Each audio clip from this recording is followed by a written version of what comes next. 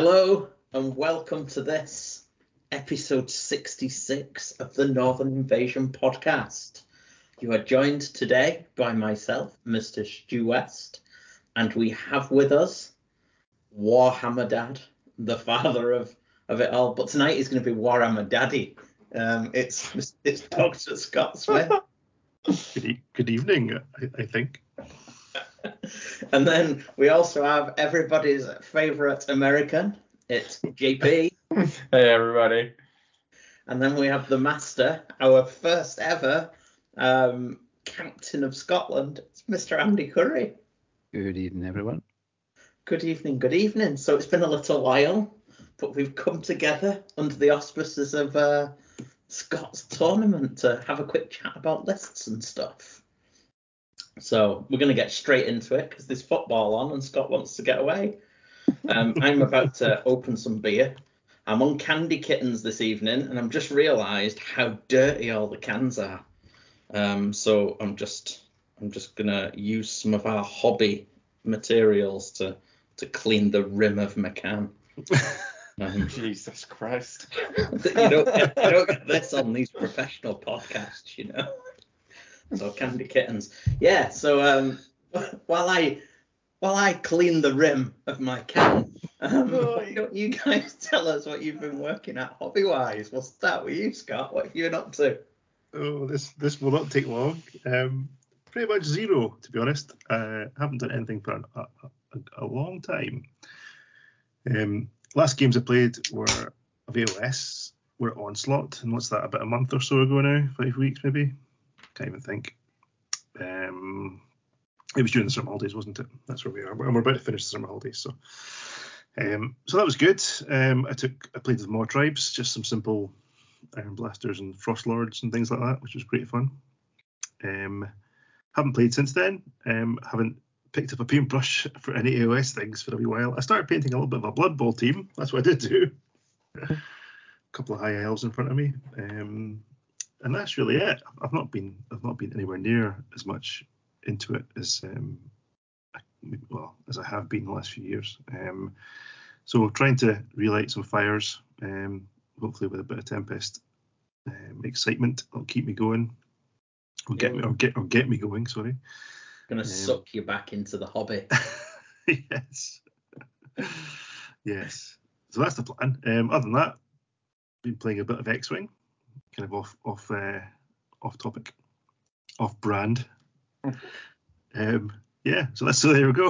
I'm here to market my tournament. I haven't played a damn thing of AOS for fucking ages. So well, there we go. That's okay. So what about yourself, Andy? Keeping your hand in. What have you been working on?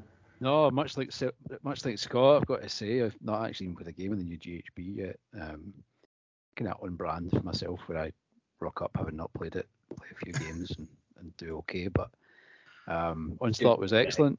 Nice way to say goodbye to. What was that? Saying do okay. You normally come in and win. You mean? Bastard. Disgusting. What was your last event, Andy? Masters? No, I played Onslaught. I came fourth. You Onslaught? Sure. Pushed the Nurgle about.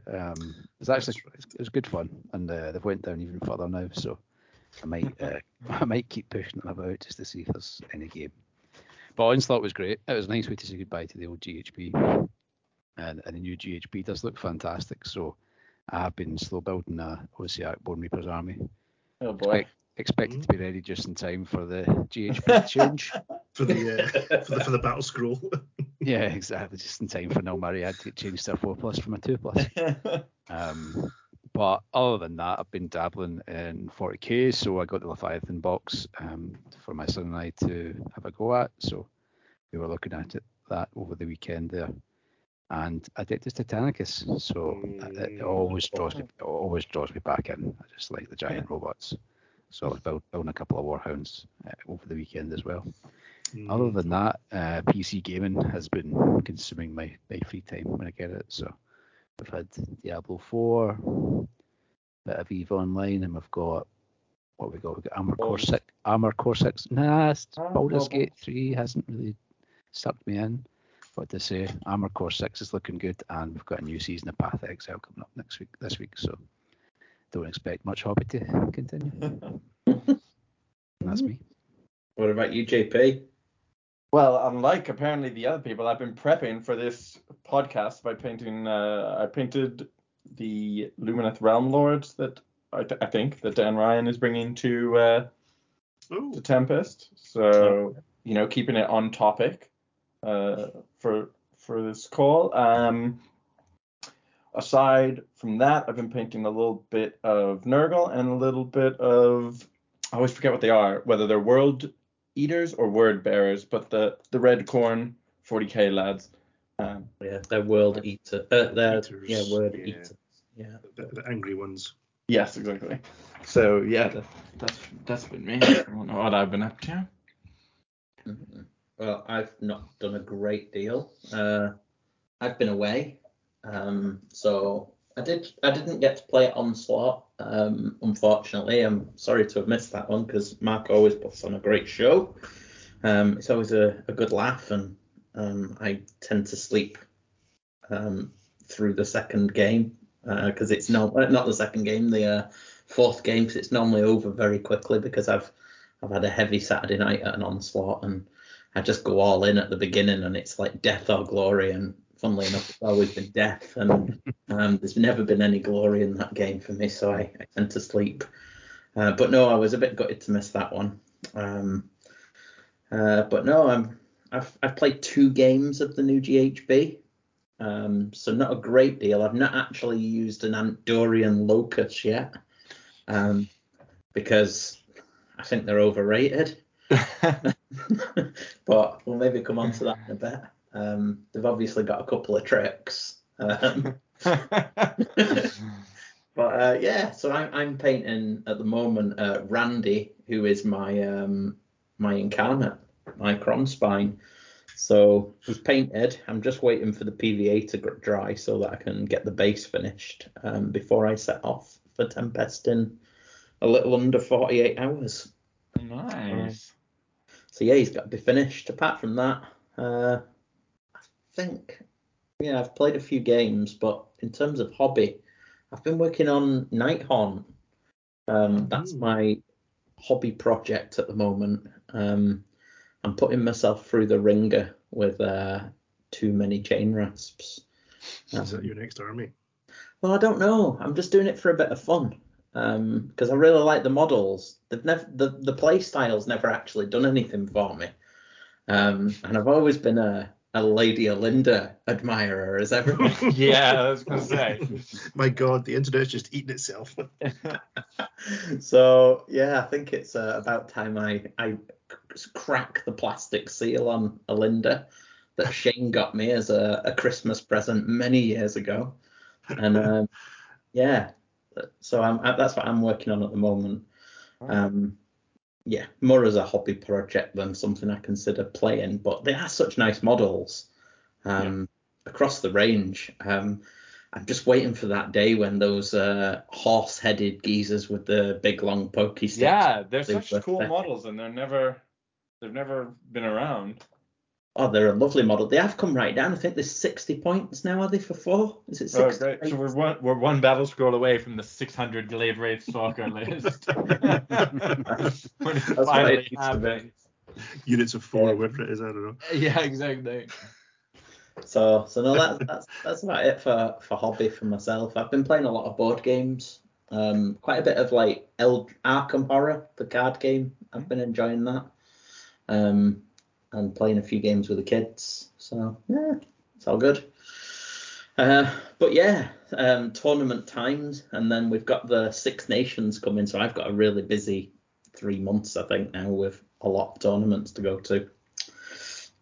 But there you go. That is the hobby. We've asked some questions. We have some questions, but should we do them at the end? Those at the end. Before I hand over to Scott, who's going to be daddy this evening, I do have to just mention we've acquired a sponsor. So who'd have thought it? We were actually contacted by them. So this is news to you guys. So there's a place on the interweb called warbay.shop. Oh, I've seen this. I don't know if you're familiar with it. So Warbay, it was quite interesting. He contacted me quite a while ago, but at the time we weren't going to be doing any. I wasn't going to be doing any battle reports for a while, and podcasts weren't going to be coming.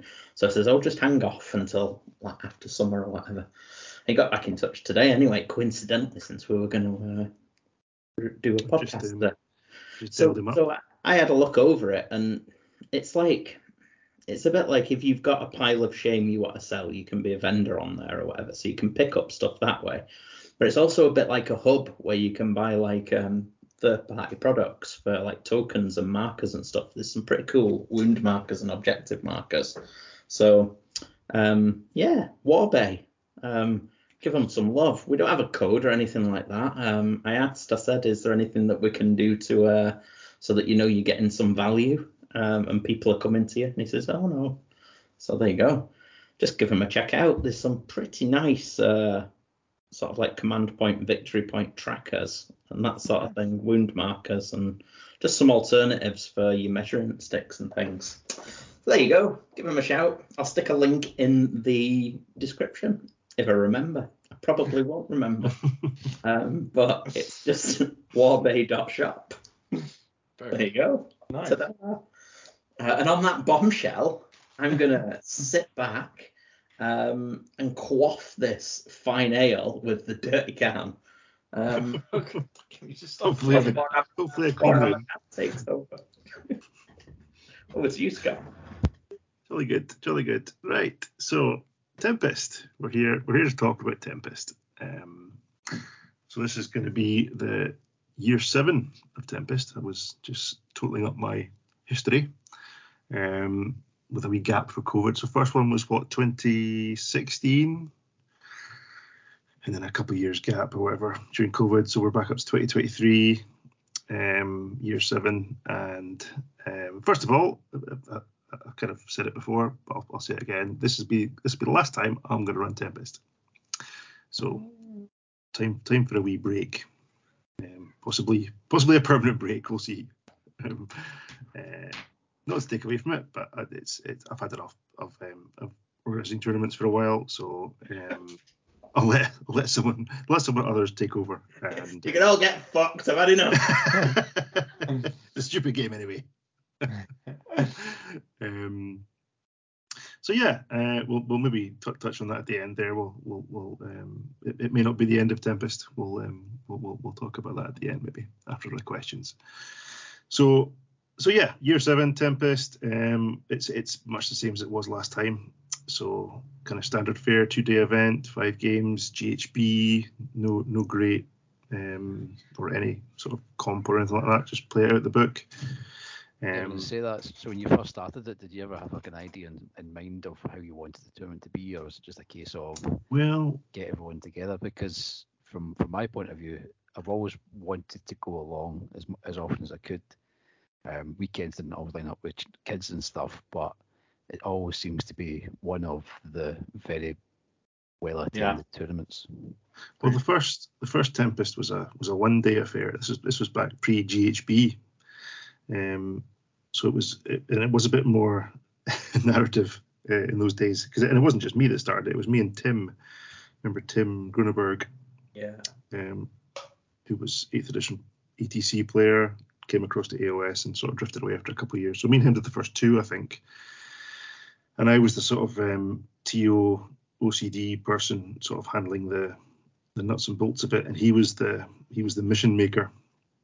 So he brewed up a few missions for the first 2, maybe certainly the first one. It was going to be 3. It was a 1-day event, so there'll be 3 missions, kind of with some custom flavour to it. Probably fairly narrative.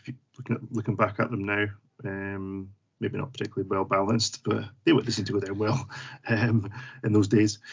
And it gradually evolved as the GHBs came out. We lent more into it, and I think even by year 3, I did do.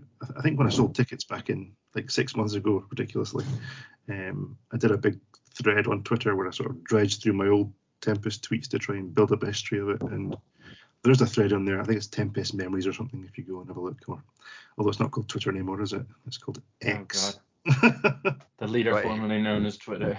God, I shall be calling it Twitter and tweets. and retweets. So it's in there. I could dig it up. I can't believe at this moment. But anyway, there's a wee history in there, and you can see previous winners, things like that. I won I think you won year 2. 1 or 2. Was it 2? I Yeah, think Mike won year 1. You won year 2. And then Bayliss appeared on the scene and smashed up, I think, the first 2-day event. I'm pretty sure that was my first tournament victory. In fact, I've got a history of it here. Let's just. There we go. 2016, Mike Callahan with Dwarfs. 2017, Andy Curry with Death. That doesn't tell the full story. Was that the Snakes? Was that the Death Snakes? brackets Tomb Kings. That was the Snakes. That was when I nearly lost. I nearly lost game 3 against. Was it Greg? When I nearly knelt down to get a dice, and that's back in the day. That was back in the day where if you had sets on the table and you knelt, your opponent instantly won the game. That was game 3 to win the tournament, I think. Oh dear. So that's 2017, 2018, and this was the first 2-dayer. This was and this was John Bayliss that won it with Zinch brackets. Archaon was definitely part of that Zinch list, so I remember that. 2019 was Liam, good old Liam, our very own, formerly of this parish. He won it with Nagash, Grand Host. So Nagash and Grimgast, I want to say. And then the Watson years started. 2020, Nathan Watson with Ogre Maw Tribes. So that was just pre-COVID. That was January 2020. And then after COVID, kind of still during it. We missed 2021. So 2022, Nathan Watson won it again, retained with Daughters of Cain, Marathi and stuff, Rolling Bow Snakes. So 2023, there's going to be no three-peat. He's not playing. In fact, none of the former winners are playing. So there will be a new winner. A new champion. Which is quite cool. And I should say, as well, the new winner will get a golden ticket. Kind of forgot about this in the hype. I did apply to the GW shout out that went out 6, 7, 8 months ago, whenever it was. And myself and Matt from Broken Realms, we both got a golden ticket. So nice. The winner gets entry to the Atlanta World Championships of Warhammer in November. Unfortunately, can't give them any contribution towards their travelling, apart from a few dice and a pat on the back. But hopefully somebody. Best wishes. Yeah, hopefully somebody can take it up and roll with it. Yeah, so that's kind of Tempest history. Normal 2-day affair. I'm going to reveal the missions maybe after we've talked about lists and stuff. I chewed through them today and had a wee look. So, although I haven't played any of them, I think we'll see how it goes. Nothing too crazy. Cool. So, in terms of the usual thing I've been doing the last few years, and maybe even since year 1, is a wee bit of fun with the build up and looking at the stats. Obviously, a big part of Tempest was getting your list submitted.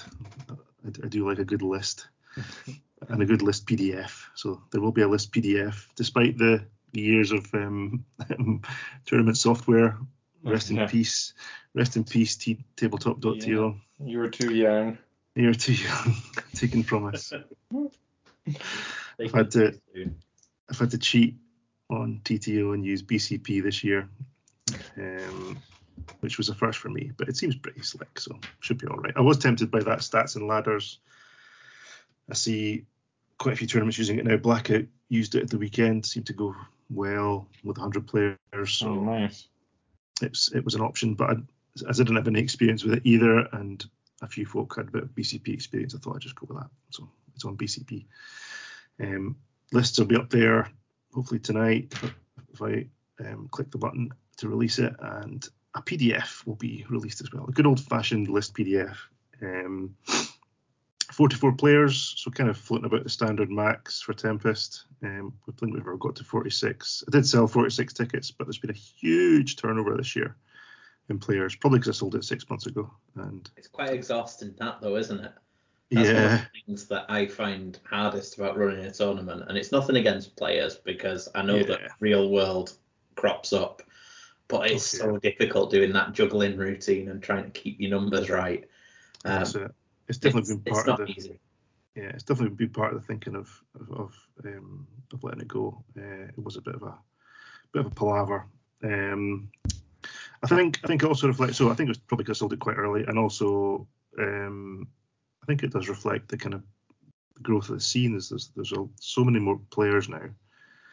The fact that there's been a huge turnover. There's probably been about I don't know. I think I was about 15 reserves at one point, and I've drained through all them and some. So you're talking 15 to 20, and we're still at 44. So it does speak volumes for the Scottish scene now. As we've seen with Glasgow, with Broken Realms, Matt sold what, 70 odd. Yeah, he's took it to a new level, hasn't he? Really? Yeah. One of the countries. So from the year one of Tempest, where there was 20 for a one dare, and I was absolutely overjoyed for 20. Yeah. and it Well, it was zero. difficult because we were getting like a dozen 14 players in that first year, weren't we? Yeah, absolutely. And Tempest was the big one. I remember clearly there was zero drops because I was absolutely panicking about it. Like, what if there's like 6 folk or something? But there was 0 drops, 20 people year one. So anyway, I am digressing again. So there will be a list PDF, and in true Tempest fashion, we've had a wee bit of commentary added from a couple of non-attendees. So we've got Nathan, Captain Nathan, winners of the last 2 Tempest. He's added his wisdom / sarcasm to everybody's list. Don't take offence, people. It's lovely fun, really. Yes, he's a pantomime villain. And the godfather of Glasgow AOS, Matt, he's also joining it, the commentary. So he's had a look at everybody's list and given his opinion. So I will get that released ASAP, probably tomorrow morning, and everyone can have a little laugh at that. Hopefully, take it with the pinch of salt. So that's the kind of the stats. That's what I was talking about. I'm digressing here. So, and on Twitter, and of course in Grand Tempest style, I chucked a few polls up last night to have a wee bit of fun and see what's coming out on top in various stats categories. The usual thing. And they've got about half an hour or so left, but I don't think it's going to make any difference. Just talk about them just now. Might as well go through them. Now you've all had a wee look at the lists now, hopefully. And he's not. Is he not? Well, I don't scroll down to the degenerate ones at the bottom, Stu. see if you scroll down to the very bottom page or second bottom page, it's got a wee Excel table in there that kind of tells you all the summary stuff. So 44 players. The first question was, what's the most represented Grand Alliance? Now X in its wisdom went for Death. There's 64 votes so far. They went for Death, just over half the votes. Order got. What's that? And just over half the lists. Yeah. Order was 33% of the vote. Chaos 6.3%. Destruction 4.7%. So, so people think Death are the GHB 23-24 daddies, which I think probably is true, but not at Tempest. They're not. Good old Scottish AOS. 44 players, 13 of them are Destruction players. Nice. So the 4.7% of you got that one right. It was the least voted option. So well done. So there's 13 Destruction, 12 Order, only 10 Death, and 9 Chaos. I mean, it is quite flat actually. I think if you look across previous Tempests, there's always one that's sort of shit one that doesn't get picked. So there we go. That's our first stat for you. So now we know that. Question 2, which allegiance is the most represented? And I picked a sample of 4, all beginning with S for some reason. Soulblight Gravelords, Seraphon, Slanesh, and Sons of Behemoth. As you'll notice, there's one from each Grand Alliance there. There's a bit of thinking there. So Twitter again voted this time Soulblight Gravelords, again thinking Death would be most represented, 65% of the vote. Seraphon, good old Seraphon, 30% of the vote. Slanesh, that was a weak curveball, 1.8%. And good old Sons of Behemoth, 3.5%. So they were right down there. People thinking there's going to be lots of Soul Blight, presumably lots of zombies. Spoiler alert, there are still lots of zombies, but Soul Blight, Soul Blight is not the most common.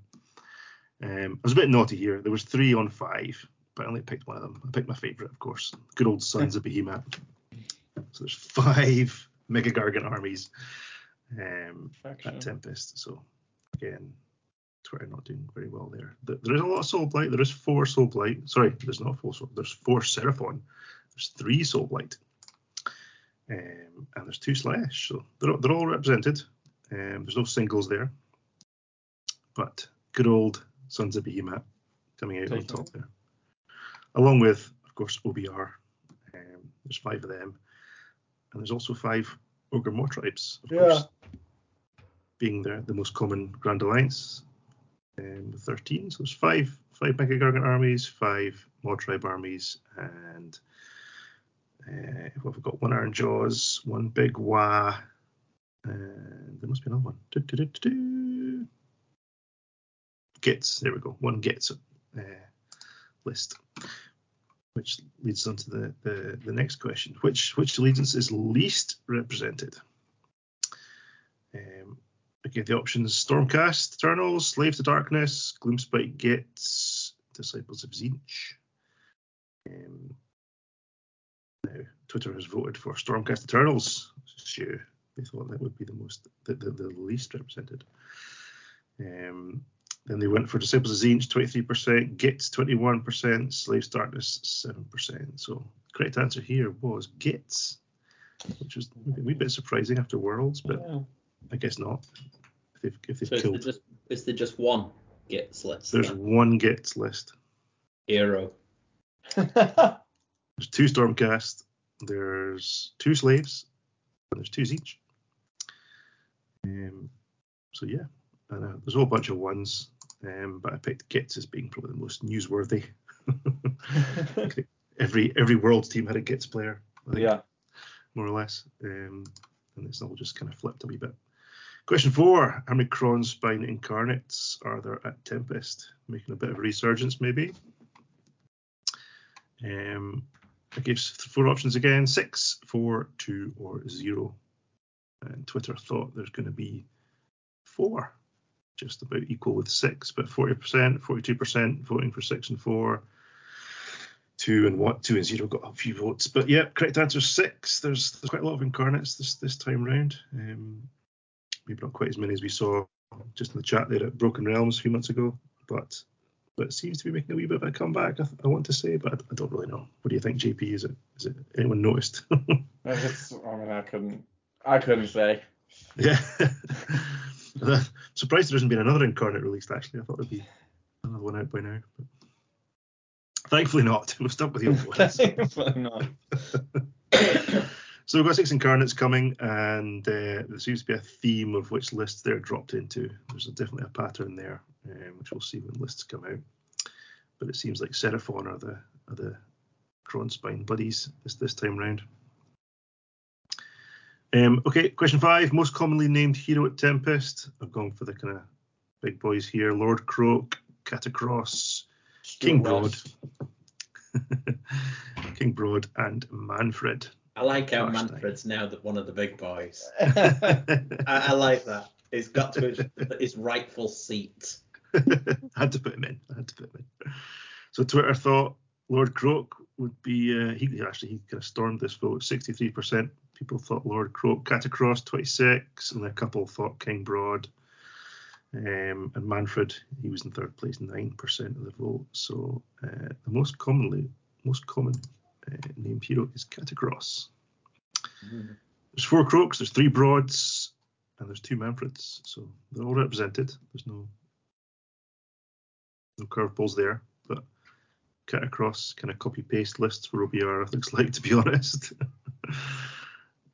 I guess we'll come on to that later. And the last 2 questions: what are there more of at Tempest 2023? And I gave the options: Blood Sisters, Necropolis Stalkers, Squigs, or Stonehorns. Twitter maybe quite predictably went, 35%, just over a third, went for Stalkers. They've definitely seen a comeback. Squigs, 33%, just bang on a third of the vote. Stonehorns, 21%, and only a few folk thought Blood Sisters, 10%. So let me get my numbers up here. Hopefully I've added it up right, but there are, I think there's only 5 Blood Sisters in one Daughters of Cain list. Good old John Harper.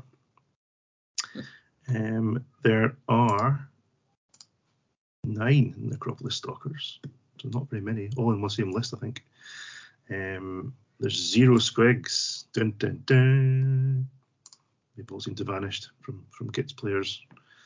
Well, Gits players have vanished, and the single Gits player at Tempest taking trolls instead. So, and Stonehorns. There are 11 Stonehorns. So.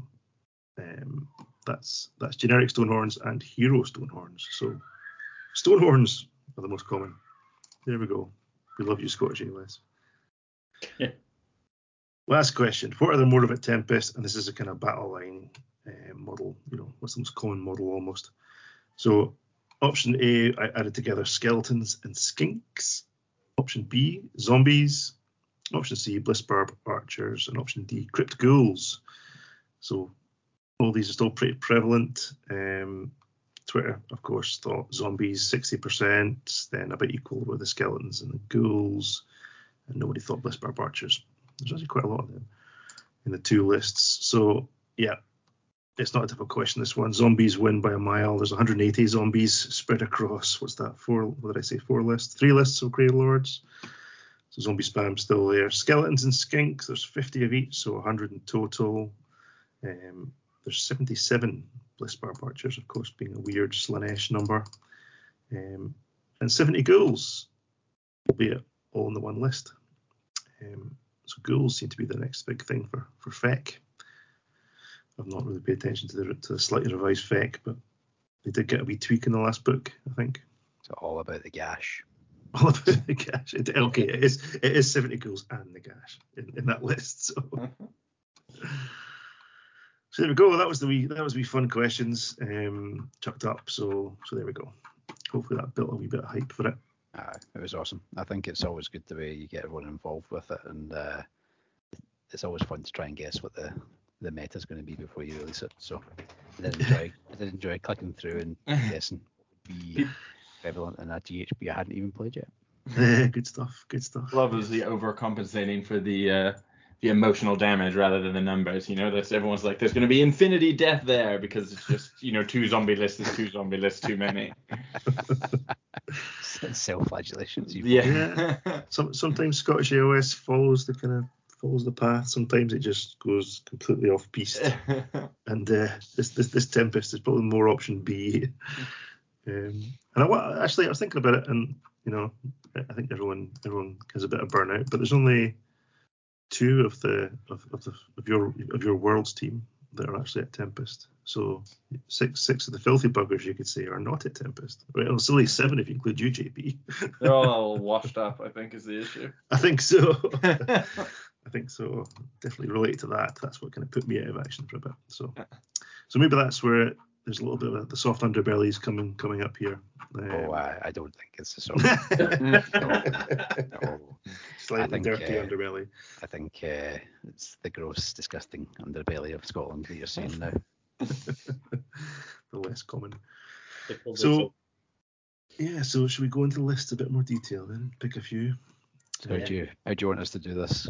I guess we'll go around the houses and just pick one each, and then we'll go around and keep going until we kind of run out of juice. Yeah, what we can do? 2 each? 2 each around the houses twice? Yeah, and if anyone else wants to chuck in 1 or 2 after that, feel free. So should we start with you, Andy? Okay. What's caught your eye? So first of all, I'm going to do this. I want to do an on-the-fly review, so I want you to say stop as I unlock my mouse wheel, and I'll scroll through the PDF. And then what I'll do is I'll give you a live review of whatever list it stops on, right? So hang on. This sounds like an excuse for not reading the list. Hey, how dare you besmirch my good name? I have done prep. It's like the Right. Wheel of Fortune. He's also prepped his mouse wheel scrolling. You think, the audience thinks this is random, but Andy's been practicing this he's psychologically primed us to stuff him at the list he's already prepped for. So. 12 words that I've said tonight have actually prepped you to say stop exactly when I want. You've Right, got so 44 on three, copies of the same list, haven't you? So on 3, I want you to shout, or after. On 3, shout stop. On 3, shout The stop. psychological No. priming continues. I'll count down to 3, and then you can say stop in a relative period after that, but don't take the piss. Right, So Stu, you do it. You say stop, Stu. 1, 2, 3. Right, go on. Fucking hell. Take the piss, So didn't you? stop. Yeah. So, right, who have we stopped on? It's Ian Howlett with his Corn Slaughterhost to Baleful Lords. Oh. So we've got 1, 2 Bloodthirsters. We've got a Slaughter Priest, Scar, a Blood Master. 1, 2, 3 units of 10 Blood Reavers, 15 Flesh Hounds, and 3 units of 5. And it's got the Skulls and the Wrath-Axe. So what do I know about this list? So Corn, absolute shenanigans. That's all I can remember from Worlds, where just when you think you've got them pinned in, they drop some nonsense. And I'm going to guess that in the current meta where Magic is just everywhere, that Corn must be having an absolute field day. The Skulls, is that the one where if you roll an 8, you're taking D6 mortals? Yeah. Very upsetting. And it's automatically dispelled as well. And Well, there's something that I don't know. Yeah, there's something Forget where the spell or one of them you forget the spell, and everybody within 12 inches of that caster, every other caster takes mortals as well. So isn't it? I think it's everyone within range of the skulls. So it's like some huge. I might, yeah. It's some absolutely Yeah. extremely upsetting radius around the skulls, if I remember correctly. They're strong though, especially at the moment. So no, I think Corn straight away. I mean, he's got bodies. He's got enough bodies to get around the table. What's his grand strategy? Overshadow. Yeah. So that's have more battle line than your opponent, or wipe out your opponents and have one left or something like that. It's kill opponent's battle line, I think. Yeah.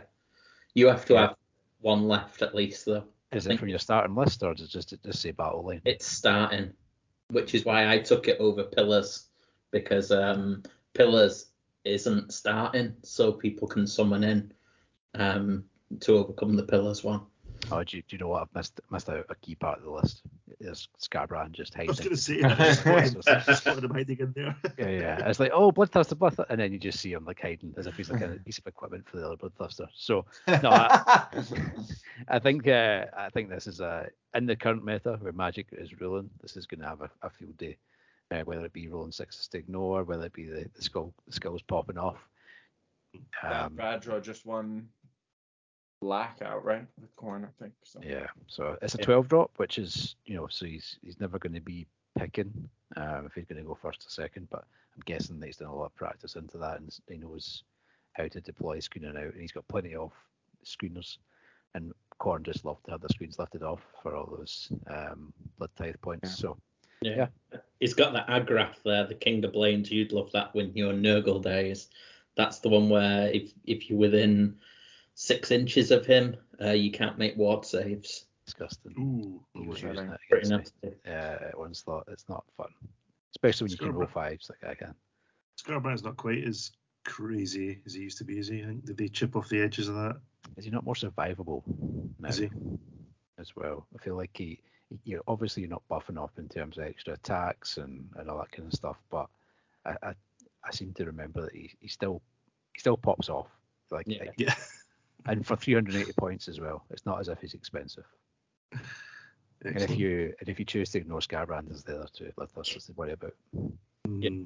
So no, a fun list. I think a great time will be had. Yeah, what's interesting, Ian. So I played him at Onslaught for the first time actually, which was cool. He had his Moor tribes, which was really just some Stonehorns and Kragnos. So kind of the opposite end of this list. In terms of moving parts and stuff, and he previously I've known him. He just seemed. I thought he ran mostly Mega Gargants a lot as well. So this is. I don't know if it's the first time he's used Corn at a tournament or not, but definitely a wee change of direction for Ian. So that's cool. It's one of those lists where every time I look at it, something else jumps out. There's like the prayers, and then it tickles your brain to remember that it does something that you just won't like. Yeah. Scar Bloodwrath, is he the one that just keeps coming back? Yeah. You can have a bad time with that as well. So yeah, look, it's a well constructed list. It's very damaging to right the into the psyche meta. to play against Khorne. I find you're just like, oh my god, they've got so many shenanigans. They do stuff in your turn, your private time. They're just all up in your business. It's a whole thing playing against Khorne in my experience. So How dare you interrupt my meditation time? Yeah, awesome. See, Good that stuff. worked. That worked really well. That did work. He's all doubted it, but Amazing. back to you, Scott. Okay, let's go. Who's going to go next? JP, let's go Sure. to you. What caught your eye in the last 30 seconds as you opened the document for the first Hey, time? I looked at all. I literally also saw the bottom of the list, and I was like, oh, there's a couple Stormcast lists right at the bottom. I was like, those aren't going to be my favorite because they're Order armies. And then Stu was like, oh, I'm bringing Stormcast. I was like, oh, whatever. So for my pick, I'm going to pick Gary Marshall's Nurgle. One, because it was just refreshing scrolling through. I think there's, a lot of these OBR, Soul Blight, Suns, Maw Tribes, all these armies that used to be so cool and hipster and are now super popular. And it's just good to see that Gary's still just, he's got this awesome looking Nurgle army. For people who haven't seen this, it's beautifully painted. He's got no wizards in his list because he's not chasing the meta. So he gets the Nullstone Pebble, the special adornment for not bringing wizards. He's got the wizard Finders of Entor, so he gets extra attacks against wizards when he does fight them. And he's got the Blight Kings. He's got the 2 Cockatrices, which is kind of cool, and I bet he's got some cool models for those. And yeah, I just think it's like a refreshing, wholesome, does what it says on the tin. It's still got some tricks. It's got overpowering stench in it, which is where I'm pretty sure you can't use command abilities within 7 inches, which often catches people out. So I'm like, yeah, that's just a cool list. I like that he's sticking to, his sort of main as a faction. Just think it's dope. Old school, and I think it's still got some tricks and tips and tricks to catch people out. So yeah. Yeah. A couple of single cockatrices there. Very, I don't know if that's that seems like a slightly filthy twist there. Yeah, a little bit. 10 Rotmire Creed, again, there could be more of them. They were spammed about sort of 6-8 months ago, 12 months ago. It's just a wee sampler of various things. So yeah, very cool. And it's Nurgle, so it's always cool in my book. Agreed. Good stuff. So that's and he's got, like you said, the Wizard Finders of Andor. That's one of the new formations, and a cheeky wee Nullstone. In fact, both those lists had the wee Nullstone adornment, which I had to read that page properly over the last few days, understand how that worked. So that's cool. Right, Stu, what do you think? Right. So because obviously Nathan and Matt have done the commentary on every list, we're just picking 2 or 3. So I've stuck to things that I really like the look of. So apologies if I haven't picked your list out. But first up, I'm going with Andrew and his Fire Slayers. So just because I know what it does, because I've had a bit of time playing them recently. So it's Vorstag, which is really good because your wee Volkites are going to get +1 to hit and wound on the charge. If you haven't got a priest, you're not going to be able to stop this Grand Strat because he's got the good old Master of the Forge, where he just needs to have an incantation, whatever they're called. The invocations they're called, aren't they, on the table.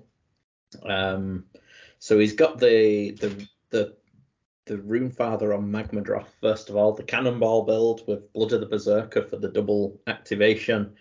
The 3-up ward and -1 to damage into it. So that's an old reliable. That's going to take people by surprise still, and that can kill a Mega Gargant in a double tap, or probably in a gash if it's properly pumped up. Then you've got the Rune Master who knows all the prayers. He's also got Curse for the 6s to explode, which is really good when you get it on something and then throw the little Volkites in with 3 attacks each or more. He's got the Battlesmith with an Ulcidian icon for the 4-up ignore spell. 2 Flamekeepers to charge up as you kill his chaff so that it can make everything else more and more powerful as you do it. I love the Knight Incanter for the auto unbind as well, for getting rid of that clutch spell when you really think you need to do something. Then he's got 10 Volkites, all with the paired hand axes. So he'll be doing 3 attacks on the charge with each one, 2s and 2s. It's really not worth taking him in the big units anymore, so he's done it just right using the 10s. Since we've lost the Galley Vets, that's what's pushed me away from Fire Slayers, to be honest. I think the way I want to play them, the bases being 32 with 1-inch range, it really limits them, so it's just not the way I want to be at the minute. And then he's got a nice 3 Aether Wings and 6 Gryph-hounds, which I'm assuming are going to go for that surround battle tactic where you just run out to a flank turn 1, or whichever turn you want to do it to get that cheeky battle tactic, seeing as though he's going to be struggling for. Well, I suppose he could backboard edge the Knight Incanter to do a Mystic Shield, but really you need that forward for the auto unbind. But yeah, it's a great little one. Good list. Yeah, I think he knows what he's doing with it. I've played against him with his Fire Slayers, and it was only really a couple of rolls and priority, to be honest, that meant that I took it. So I know he knows how to play this, and I'm sure he'll do well. Yeah. Interesting. Looks well put together. I've not played against Andrew. This is Andrew Murchie we're talking about here. I've not played against him yet, or either of the Murchies, to be honest. He's a great lad. It's really yeah. It looks well thought out, like you say. I mean, I didn't know half of this stuff, to be honest. I've never got to grips with Fire Slayers. They all look the same still, and all the lists kind of. It's really nice. Still don't know what it does. Yeah, he'll be just throwing stuff in, and even the throwaway unit's going to do some work. And then if they're dying within range of the Flamekeepers, they'll be ticking up quite swiftly, and then he'll be burning that counter charge and things like that. It's nice. Fights on death, he can fight first. There's all sorts of stuff, and he's got enough layers to screen with and to counter charge. So yeah, I think he'll do good. So you mentioned that kind of crazy Magma Droth general. Yeah. You said double tap, so he can fight twice, can he? Or are you saying fight on death? So after he's fought the first time, you can choose to activate the Blood of the Berserker command trait and go again. You do get fights last, but it's quite a good one because you can use it either to hit something big and kill it, because he pops the 3+ ward as well the same turn. He's quite resilient. You'll still be there. So you're hitting him back, and plus anything that you do put through bounces mortal wounds back to you because he bleeds on you. They're quite chunky nowadays, so you're unlikely to push through enough wounds with that 3+ ward. And then he gets to activate again on fights last. There is a prayer to make him fight on top step that's really easy to get off. So he can either go into something big, or he goes into one thing and you just keep him just out with 3, and then you activate him and pile into 3 because he's made a charge. Yeah. He can still do that, so you get the extra 3-inch pile. He's got a good reach on those attacks, and then he gets to hit the second thing. So he can either kill 2 half reasonable elite units, or he'll smash one big key piece. So yeah, it's good and it's fast. Nice. Yeah, you can have it on all the rend. It'll be rend 4, rend 3 on most of the attacks if he pops the rend rune. Yeah, it's good. It's good, reliable build. Nasty. 160 wounds in that list as well. It's not easy. 13 drops, another high drop list, but yeah, plenty of teeth. Yeah. Good stuff. Right, well, I'll pick my first one. I'm going to keep things simple. I'm going to scroll right down to the bottom here, and it's Mr. Sean McKechnie I'm going to go for. Let's go for one of the 5 Sons of Behemoth lists, and probably one of the most uncommonly ones, I would say. I've not seen this many man crushers in a list before. So he's gone Stomper Tribe, Grand Strategy on the Warpath, which I'm guessing is a Sons of Behemoth one. I'm not fully up to speed with him yet, but War Stomper General, being a Stomper Tribe. He's got Club of the First Oak, which I can't remember what that does off the top of my head. I'll need to quickly get the book out. But the main reason I was picking it was beyond that, he's just got one Mega Gargant. So he's then got 3 units of 3 Man Crushers and then 2 single Man Crushers, so 11 in total. Which I've definitely never seen 11 on the table before. And he's got the 3 3s plus the General in the Foot Sluggers formation, which tell you what, let me grab a book. Let's sit right next. Refresh my juices on that one. But 3 drops, 167 wounds, so again, plenty of wounds. But yeah, 11 little baby Gargants. I've not seen that before. Anybody else played against them? No. What was the artifact they had? Artifact, Club of the First Oak. So, Warstop only, in your first hero phase, you can heal 1 wound allocated to the bearer. In addition, while the bearer has 25 or more wounds, they've got a 5-up ward save. Oh, that's useful for that then. And of course, the War Stomper, the Stomper Tribe, in fact, well, most of them, they actually all buff the little Gargants a lot more these days, don't they? So, Stomper Tribe, you can add 1 to the attacks of their throwing rocks. There's a command ability. So that could be a lot of rocks coming somebody's way, actually. It's more the command abilities, yeah. So 1 command point means you can buff every single Man Crusher Gargant. Oh, yes, that is nice. Oh, yes, I see that now. Yeah. Oh, yeah, okay. Yeah, that sounds nasty. Foot Sluggers, let's get on to that quickly while I've got the book open. Foot Sluggers, here we go. So you get 1 drop deployment. What's he going for? He's not specified it, actually, but he's 3 drops. So yeah, he's going 1 drop. So he's got all the Man Crushers and the Stomper, and then 2 singles to make it 3 drops. So yeah, it's still pretty threatening. 3 drops isn't too bad. But we'll see how he's doing. He said, I did notice on Twitter today that he hasn't painted a lot of them yet, so we'll see how he gets on by Saturday morning. You're probably turn up with 3 hours sleep. I leave on Wednesday, Sean, so if you need me to bring you any, give me a Yeah, I haven't got any of them painted, so he's getting nothing from me. He's getting no mercy from me. Cool. So that's not much to say about this list, other than it's pretty cool. But yeah, it's got some nasty elements to it. We're definitely seeing a rise in Sons of Behemoth lists again, I think. Certainly hear folk talking about them a bit more, maybe with a teams angle or even just in singles, I don't know. But good to see them back after the kind of slump over the last year, I guess. But I'm certainly going to get mine back at the table, I think. So. Good stuff, right? Let's go back to you, Andy. You're going to get your magic wheel of fortune out again. No, that's the half out. Sorry. I did have one up my sleeve that I did want to talk about. And do you know, it reminds me, Stu, of a list that you used to push about. Oh, yeah.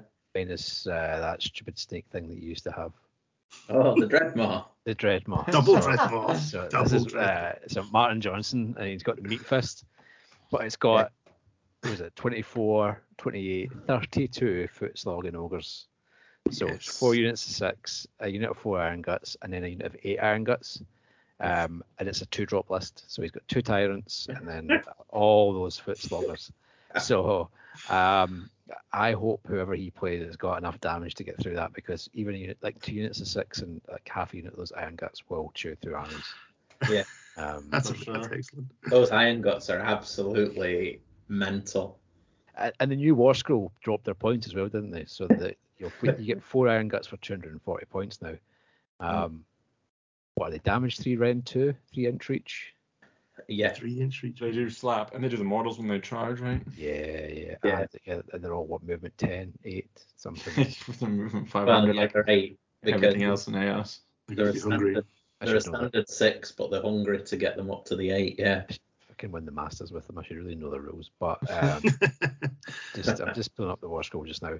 I didn't use Meat Fist, so what does Meat Fist do again? So let's have a quick look then, while my internet decides to catch up. Got a feeling that Meat Fist is, here we go, Is it the extra? 8 fist. Yeah. So add 1 to each roll made for the trampling charge. So they're going to be doing mortals on a 4-up. Yeah, I think so.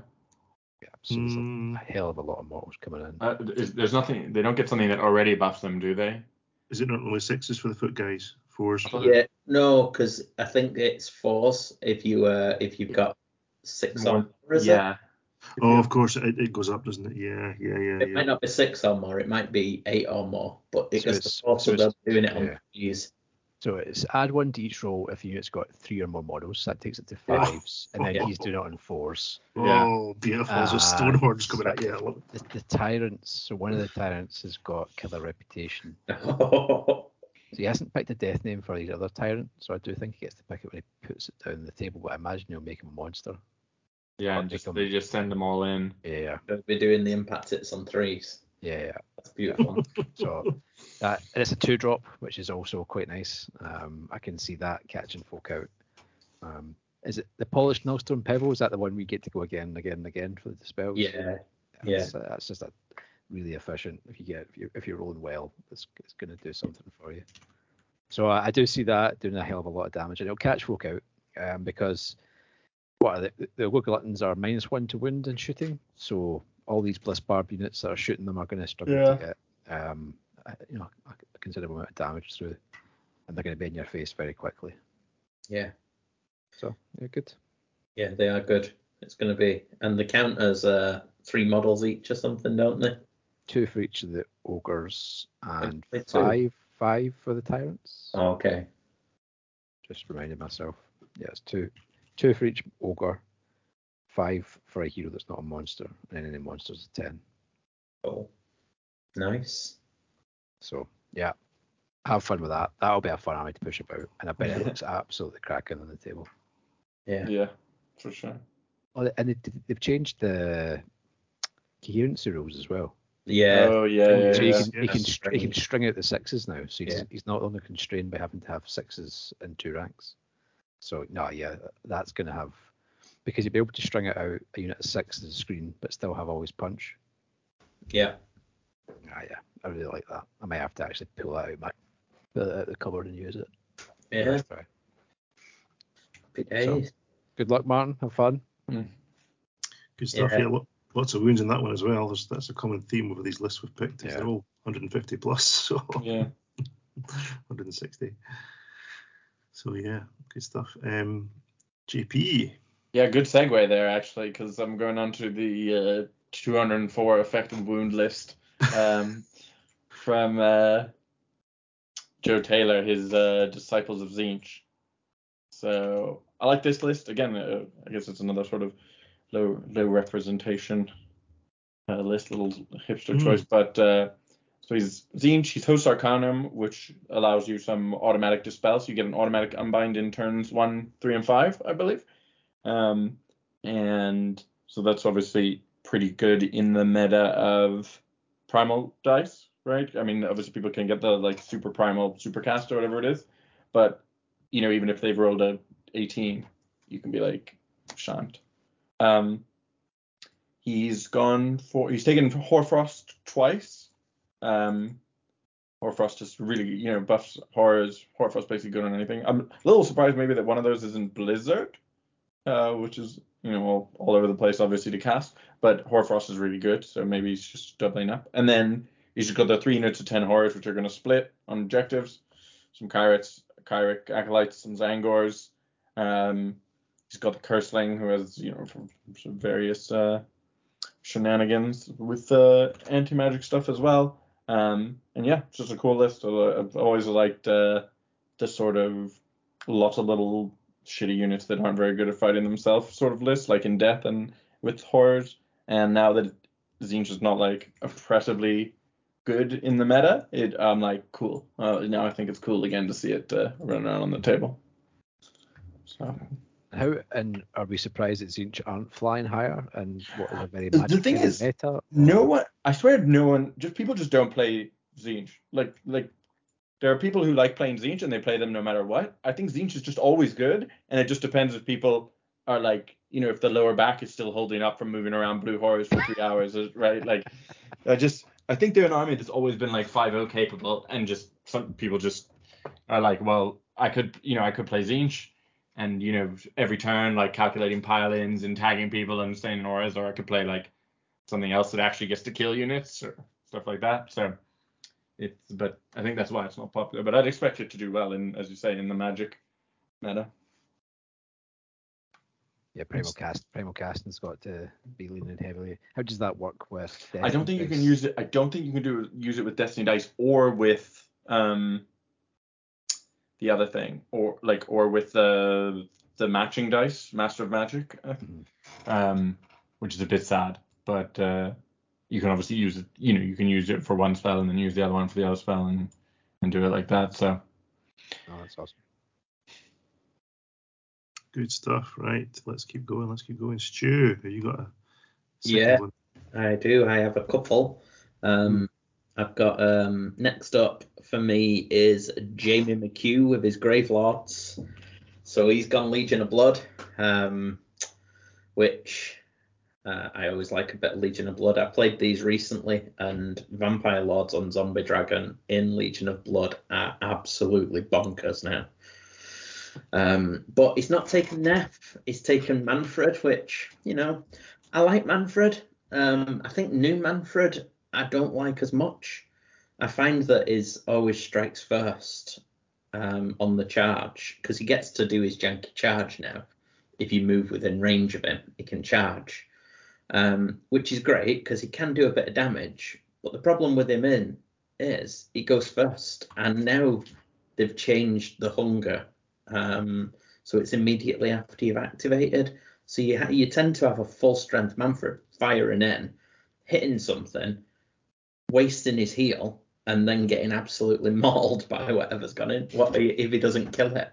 So I'm not 100% won over by Manfred yet in this new book. Then he's got his Necromancer. The Amulet of Screams, is that...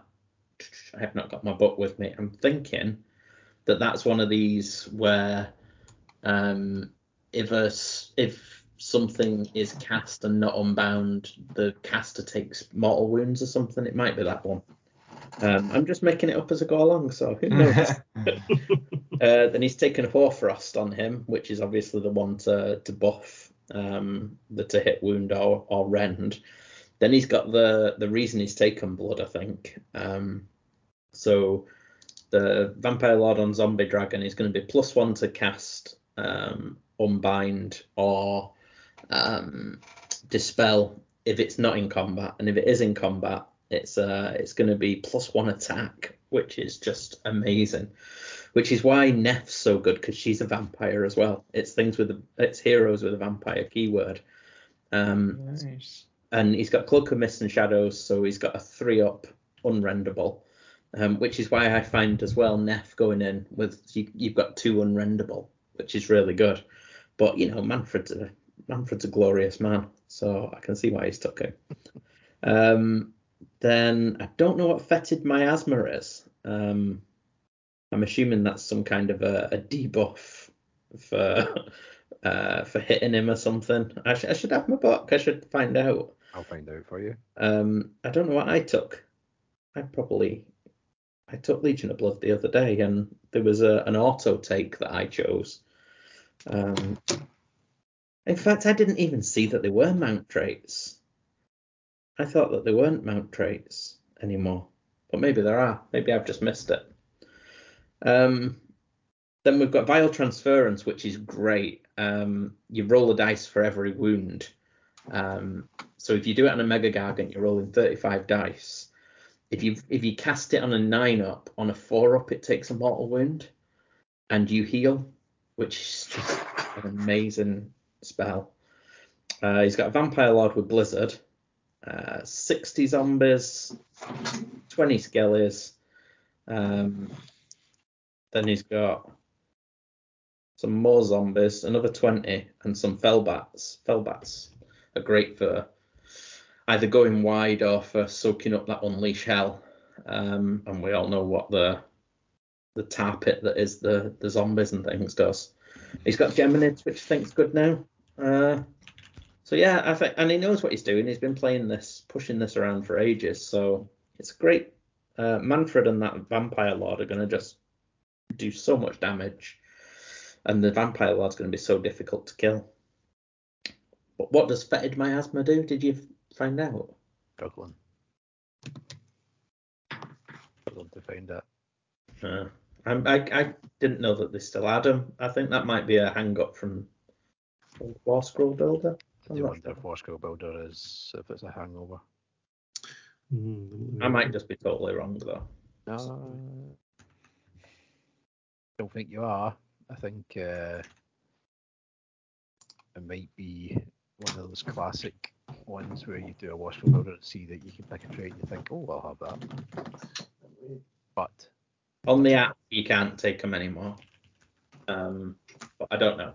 Anyway, there you go. It might be a War Scroll Builder thing because it's not 100% up to date. I know that from putting my own list in because you had to manually enter all the commands. Yeah. so Fetid Miasma used to let you reroll a d6 for the damage for Pestilent Breath. Oh, okay. But now it just does a flat 3. Yeah. So it doesn't make a difference anyway. Yeah, so there you go. So it's just It taking doesn't 1 and 3. the variability out of it. Yeah. Mount traits in the new book, is there? No, there isn't. Okay. So the new breath is great actually because you do d6 attacks. It's only rend 1, but it flat 3 damage, so you can really put some damage out with that. There's none of that roll over the number in the unit anymore crap that there used to be either. So yeah, it's a nice touch. Lovely. Cool. Good stuff. Yes, sorry, I'm just looking at the book here. Right, yeah, I'll get that changed. Good stuff. Glad we chose that one. Sorry, Jamie. I didn't mean to name and shame there. Yes, he did. I'll buy you a pint, mate. Cool. Right, so it's back to me, isn't it? So let's see. I'm going to go, again, something fairly simple, but definitely got teeth. I'm going to go for the very first list in the document here, alphabetically, Mr. Adam Turner. Oof. Again, it's an ogre, more tribes list, but this one's a boulderhead. And it's got 3 war scrolls in it. So he's got his Ice Brow Hunter as a general, command trait Voice of the Avalanche, and he's got the Arcane Tome. And then he's got 5 Stonehorn Beast Riders, all with Blood Vultures, and a single cheeky Iron Blaster. Everything's in a battle regiment, so it's 1 drop. It's He knows his stuff so well, doesn't he? there's filth in here. I'm sure there is. So I'm guessing the hunter is probably some nasty tech in here. Oh yeah, because he's taken the what's the grand strat? Spellcasting Savant. So he has to be alive at the end of the game. So he'll just bring him on the 4th turn in a corner out of the way, so you can't kill him. And it's just grand strat. That's the only reason he's took him. Just to get his grand strat. And then he's got a wall of Stonehorns running at you. And he has come on the board. He can still use command abilities because his command tree lets him do it anywhere on the board. Yeah, I think he'll keep him off the board though, unless he's. Yeah. This is and it's just free, but he knows his stuff. I've got him down as probably one of my picks. He's definitely got him down for podiuming, depending what run he gets. I mean, that is just terrifying. I've fought against versions of this list with him before, and first of all, I can't beat Adam because I just fall apart whenever I play him. But secondly, it's just terrifying. I mean, you might kill a couple of those Stonehorns through the course of the game, but there's loads of them. Yeah, 5 of them. It's only 86 wounds, but of course there's the 5 up in there. It's the blood vultures. Vultures. What's that? 5 D3, is it? 5 anywhere on the board. 2 no, plus. It's 5 single wounds now. Single wounds, is it? Yeah, on a 2 plus anywhere on the board. Yeah, but it's killing because it's not all the targeting rules as well because it's an ability, not a range. Not a missile attack. So your Andorian locusts are just going to get, or loci are just going to get picked off. Like they're just going to be eaten. It's really good. It's terrifying. The new Stonehorn monster's reaction as well is just hilarious, where they go flying over the top of your lines. 3d6 Yeah. for a monstrous action, a 3d6 move, doing mortal wounds for everything they pile over. Counts as flying. Yeah, it's hilarious. It's honestly one of the best things, and also the most ridiculous things to be added to an ogre army. But yeah, you'll see him. You'll see him run about the top tables. You'll see him conducting. He always is. He's always top row. T2. Oh, definitely. He's number one. Nice screen you've got there. Shame if this Stonehorn could 3d6 over it. He's acting off the first number screen. one in the Scottish rankings right now. He's Right. top. Oh Yeah, he's Top top. dog. Yeah. So big expectations, but I think he's got the list that's going to do some bad things. Yeah. One of these days we'll convince him to play for us. You know. Not this day. Good stuff, right? So we've done 2 each. I don't know if anyone's got anything else they want to pick out particularly, but I think we need to give a nod. I've got one other because I picked 3. Okay, go for it. It's only a quick one. It's not what I'm thinking. Then It's we'll do one more. Lewis Mitchell's Mega Mob. So I had to give this a shout out because it's Trogs and I do like Trog. So he's got Chasing the Moon and he's got a Trog boss there with Alpha Trog with his glowy howsit that's better nowadays. He's got I just love the Fungoid Cave Shaman with Merciless Blizzard and Scragrot. So Scragrot is just going to yeet this guy up the table. He's going to hand Gork him up the table, and then he's going to Blizzard something off. His tiny little 100-point hero. And he's also got that Staff of Sneaky Stealing as well for not only is he going to kill your most powerful thing, he's going to turn off somebody else's artifacts. He's got like the Fellwaters, just three Rock Guts, another 3 Rock Guts, 6 Rock Guts. That's going to do a bit of work. Then he's got a pair of Dankholds, which are pretty filthy now. I think they can do a bit of work. And he's got the Marsh Crawler for the +1 to hit across the 36-inch sort of 3-foot circle across his territory. And then again, he's got the Geminids. Geminids are good. And yeah, we all want to see the Trogs do well. We do. Fair play to him for bringing them.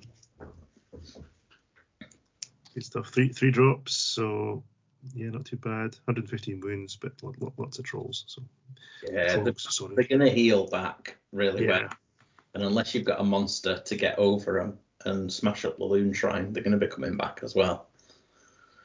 So yeah, I like it. I just want to hear the stories about this Fungoid Cave game, and I'm a little disappointed he's not got a name on there. I'd have definitely been giving this guy some kind of character, and it don't matter where you finish in the tournament, as long as he's got some stories to tell.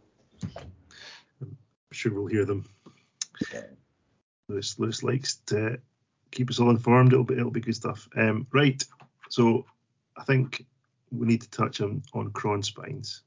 There's 6 of the damn things here. Stu, you've got one in your Stormcast list.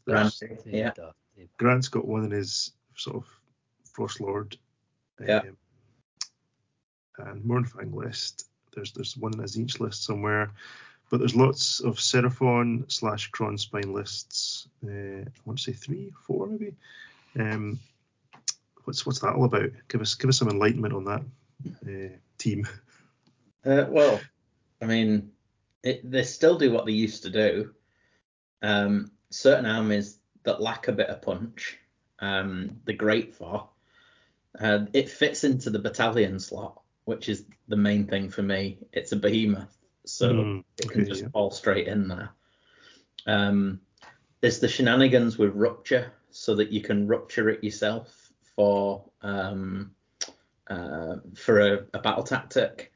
So I know it's a 10 to cast, but your wizard's generally +1 if he's within range of it. If you've got him on arcane, he's +2. Then you've got primal dice to burn, and you try to rupture it anyway. So if you don't roll enough, you just keep hitting him and hopefully get your primal miscast and kill yourself, and he's free anyway. A lot of them you can either use your endless spells to charge and power up. So you cast your endless spell, you can rupture it, you can charge into it, and then use him to hold up key parts of the army because he's not going to die for 2 turns. Or you can, if you do manage to send him wild, you can charge your own units that you get reroll runs and things, and you can run and charge him when he's wild. So you can charge your own unit.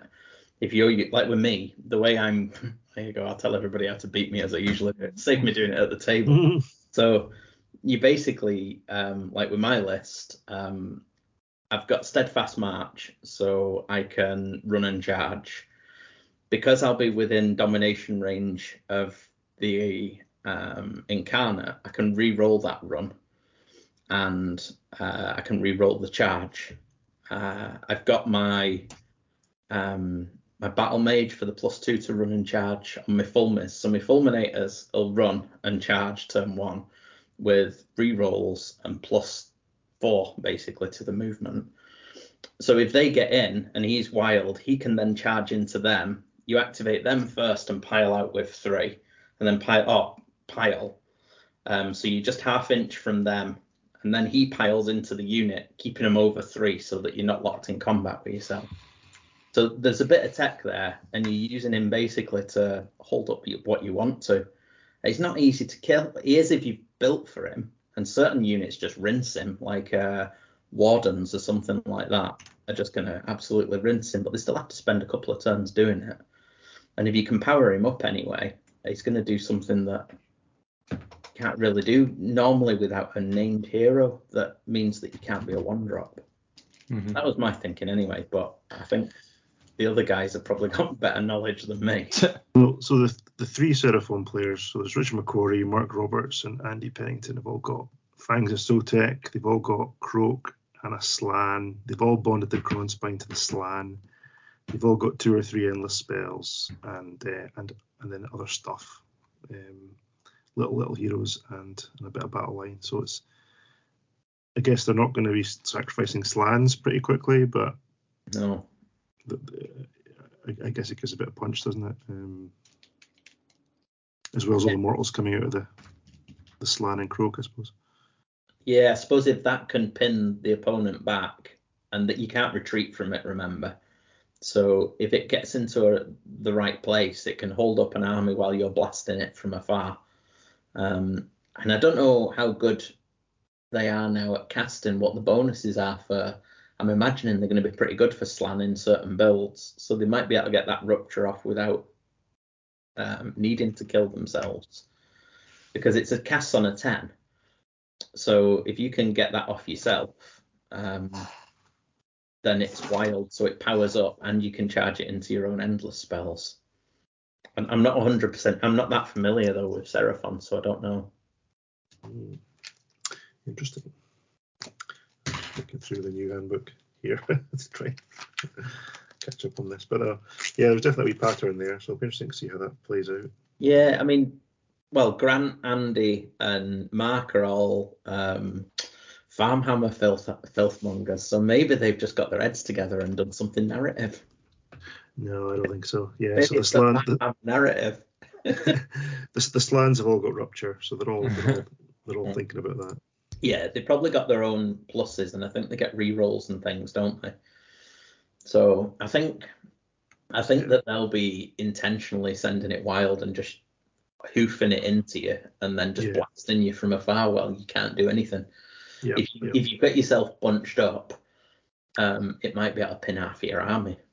So yeah, just be mindful. Rule number 1, screen. Yeah. Yeah. Stand way beyond 3 inches of your screen back. Yeah. So that you're not pinned. Cool, right. So we've been through a good variety there. I think we've caught some of the flavours. We talked about. Actually, we didn't talk about. Oh no, we did. We talked about a lot of zombies, didn't we? Jamie had a ton of them. JJ's got a good few in his. So good luck to them playing all those models. OBR. We didn't really touch on OBR. Maybe and they're all null myriad lists. There's 5 of them. They've all got Catacross. Most of them have got Arcan. And then there's a mixture of either Stalkers or Immortus Guard. It's just a very efficient list. It's Yeah. if you're within 9 inches of Arcana or Bone Shaper, you're going to be on 2 up ignoring spells, spell heavy meta. Pretty much guaranteed unless you roll a lot of ones to be in a good place. Obviously, Catacross doesn't get the benefit of that. So, but if your opponent's focused on Catacross, then the rest of your army's still doing what it does best. Catacross is just a force multiplier, really. So that unit is 6 Immortus Guard that you see in pretty much every list is just unshiftable. Yeah, it's nutty. Are they just soaking up his wounds? Is that their role? Yeah, there's also the fact if you're hitting Catacross, they're taking the wounds on a 2+ as well. Yeah. He brings them back pretty easily. So is that a 4+? You can bring a whole model back. So yeah, it's efficient. And then obviously they've got all the command abilities as well. Got red 5 units doing 3 damage. The Immortus Guard fight twice once per game. So that's the Immortus Guard fight twice once per game. So and again, another unit's benefiting from the change to the coherency. So oh yes, absolutely. And protect Catacross. Good stuff, right? That's been a good wee sampler. Yeah, I think Nagash is probably worth a mention as well. Yeah. I know he's not in every list. He's finding his way into more and more. Probably it's just that extra. His new War Scroll's just really good. He's still expensive, especially if you're taking the portals for the Hand of Dust over distance. But the fact that he can now just bring a unit back at full strength, I think it is for him on a 3-up. Is it not half? Is it full strength or is it half strength? I think his might be full strength. I know Morgon is full strength. I might be. Just don't. Have you got the thing? That's just loading. Yes. Good Half time. the models, 3+, half the models. Okay. But yeah, I think some people are saying, is it still the thing where you get in your Soulblight Gravelords, bringing them back on a 3+ if it's your movement phase, and he can bring them back. It doesn't say. Yeah, I don't think it's in the same one back. Yeah. So I think you can get both halves if you roll well. Yeah. Okay. So it's 2 3-up chances basically. You get the 3-up at the end of the movement phase for half of it back, and then 3-up from Gash as well, so you can get the whole thing back. So I mean, it's pretty good.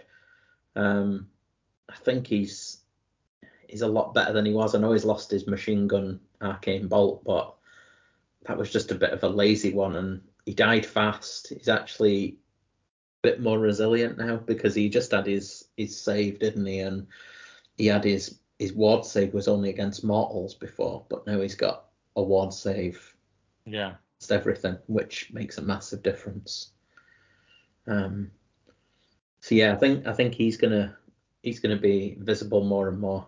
And I think a few people nationally, like in terms of the wider UK, have been getting some good results out of him. So I'd imagine we're just a little behind the wave, and he'll do well here for a while as well. Effect list with no Terrorgeists, with no Flares, with no Crypt Horrors. That's certainly a change. Yeah, JP, what do you think, JP, of the? I mean, it is pretty nuts that you can get basically a ghoul on Rend 3 with 7 attacks or something stupid, is it? Yeah. It's nutty.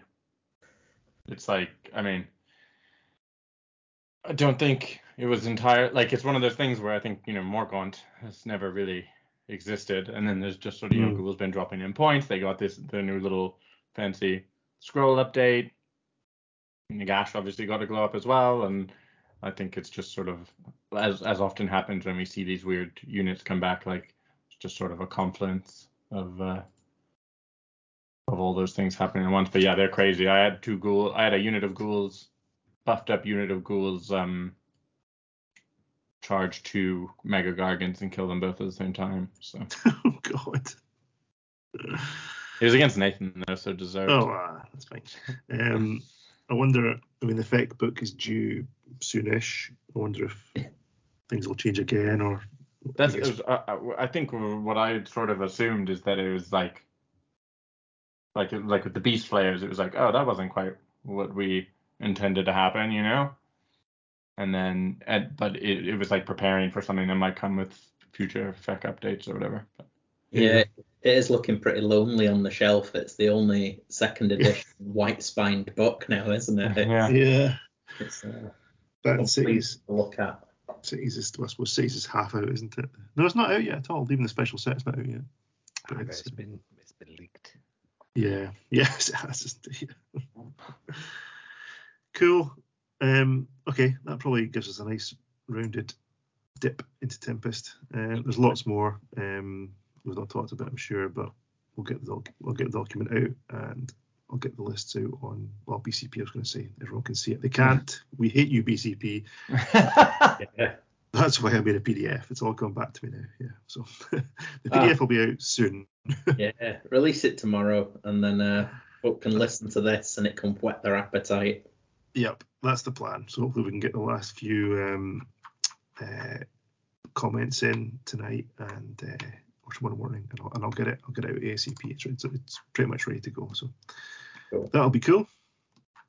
All right. So should we move on to a couple of questions? Let's do it. Right. I'm just going to read them out for you. So first of all, JJ says, "Will there be a weather table?" I'm assuming he means for Tempest. It's the wrong franchise, JJ. That's the wrong tournament. Yeah. Get on brand, man. Come on. It is copyright protected. The narrative Tempest days have gone. Although one of these battle plans pretty much has the old one of my old thingies now, doesn't it? And where you're rolling a dice and it lifts the fog or whatever it is, the rolling. Oh yeah. It's now enshrined in a battle plan. So you're getting royalties for that, Stu. Is that the shooting one?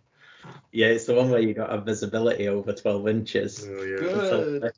It is exactly. They did that straight from Northern Invasion. It's straight out of my weather table. So yeah, I'm quite proud of that. So why are Castelli vampires the coolest? I'll put that to you, JP. That's from Callum. I don't think coolest they are. With a K. I don't think they are. Old world vampires are the coolest. So. Yeah, I like my Night and Blood. I don't really look much beyond those. I've started liking the Verkos ones a little bit more, just because they've got some pretty nice characters that I enjoy. But I'm not a massive fan of Castle. Well, I've never really looked at them because that's the way I play. I know what I like, and I like what I know. That's from Callum, isn't it? He loves his vampires. He does, and I think is it the Blood Knights and things Castelli, isn't it? Because I think isn't that what DJ was playing for a while, and that's the one where they power up and things, don't they? If they kill units, they start more and more powerful, and I think So has he brought that? Has Callum brought the? He's brought Castelli, Vengorian Lord, Prince Vordry, very cool. A Vampire Lord. 5 Blood Knights, 8 Askerg and True Blades. 20 skellies. They're pretty good, those True Blades. They do a bit of a job. Yeah. So well there you go, Callum. The jury's out. I'm not sure they are the coolest. Show us at Tempest. There you go, Callum. Yeah, you show us. You can tell us. So Lewis has a question. Based on what we've seen with Tempest, what armies, typical competitive lists, have deviated most from the previous GHB meta? So we'll start with you, Andy. What armies have deviated most? Sons of Behemoth? Yeah. Yeah. That's what I would say. Last GHB, and now they're making a big rampant return. I'd say that's probably where I think the biggest shifts came. Yeah, they've definitely got a bit more play now, haven't they? I guess, in all honesty, I need to play more games to understand why they're seeing a resurgency. I still think there's enough damage out there for them to be troubles. Probably, a lot of the scenarios are perhaps playing back into their hands. So they still have that rule where they tactics. can just turn off. They can score however they want on battle plans. Yeah. Well, no, they don't. That got I don't think. changed at No, some they point, don't. right? They I don't just think it's count there as anymore. 35 models. Yeah, so because they used to have that really weird rule, right, which was like Yeah. you don't have to play the battle plan if you don't want to or whatever. Yeah, but I don't think that any of them in this GHB have Okay. battle plans where you have to specifically be like battle line or Yeah, sure. like you did. Yeah, I think it's been written out basically. Yeah, I think that they've got more battle tactics they can score now. The ones in their book are just shite, though, if we're honest. They're terrible. They're all reliable. You're rolling dice. There's nothing that's reliable there. It's like man skittles and things like that, where you've got to roll a thing, and then you've got to roll, and you've got to hit something else, then you've got to kill something, and it's just like, what's like, where's the canary one where you just come out of the sky and shoot? It's just like, Yeah. it's ridiculous. So I guess from the GHB battle tactics, they must be very scoreable for them. yeah, well, some of them. I don't know if they are, because half of them are to do with Andorian Locus, aren't they? So you've only got 4 non-Andorian ones. Or there are a couple. You've got the have more outside your territory than in. That's an auto on quite a lot of them because you just have to move a couple of guys forward. So you have to have all your Gargants killed. You have to go wide on the flanks, which they can score. There's the there are a couple. There's reprisal, which is in there, but you have to lose your general for that, which is never a good one, I don't suppose. The one with the board edges, I mean, unless you are playing like 5 million man crushers, which is very slag. Yeah, like, how do you do?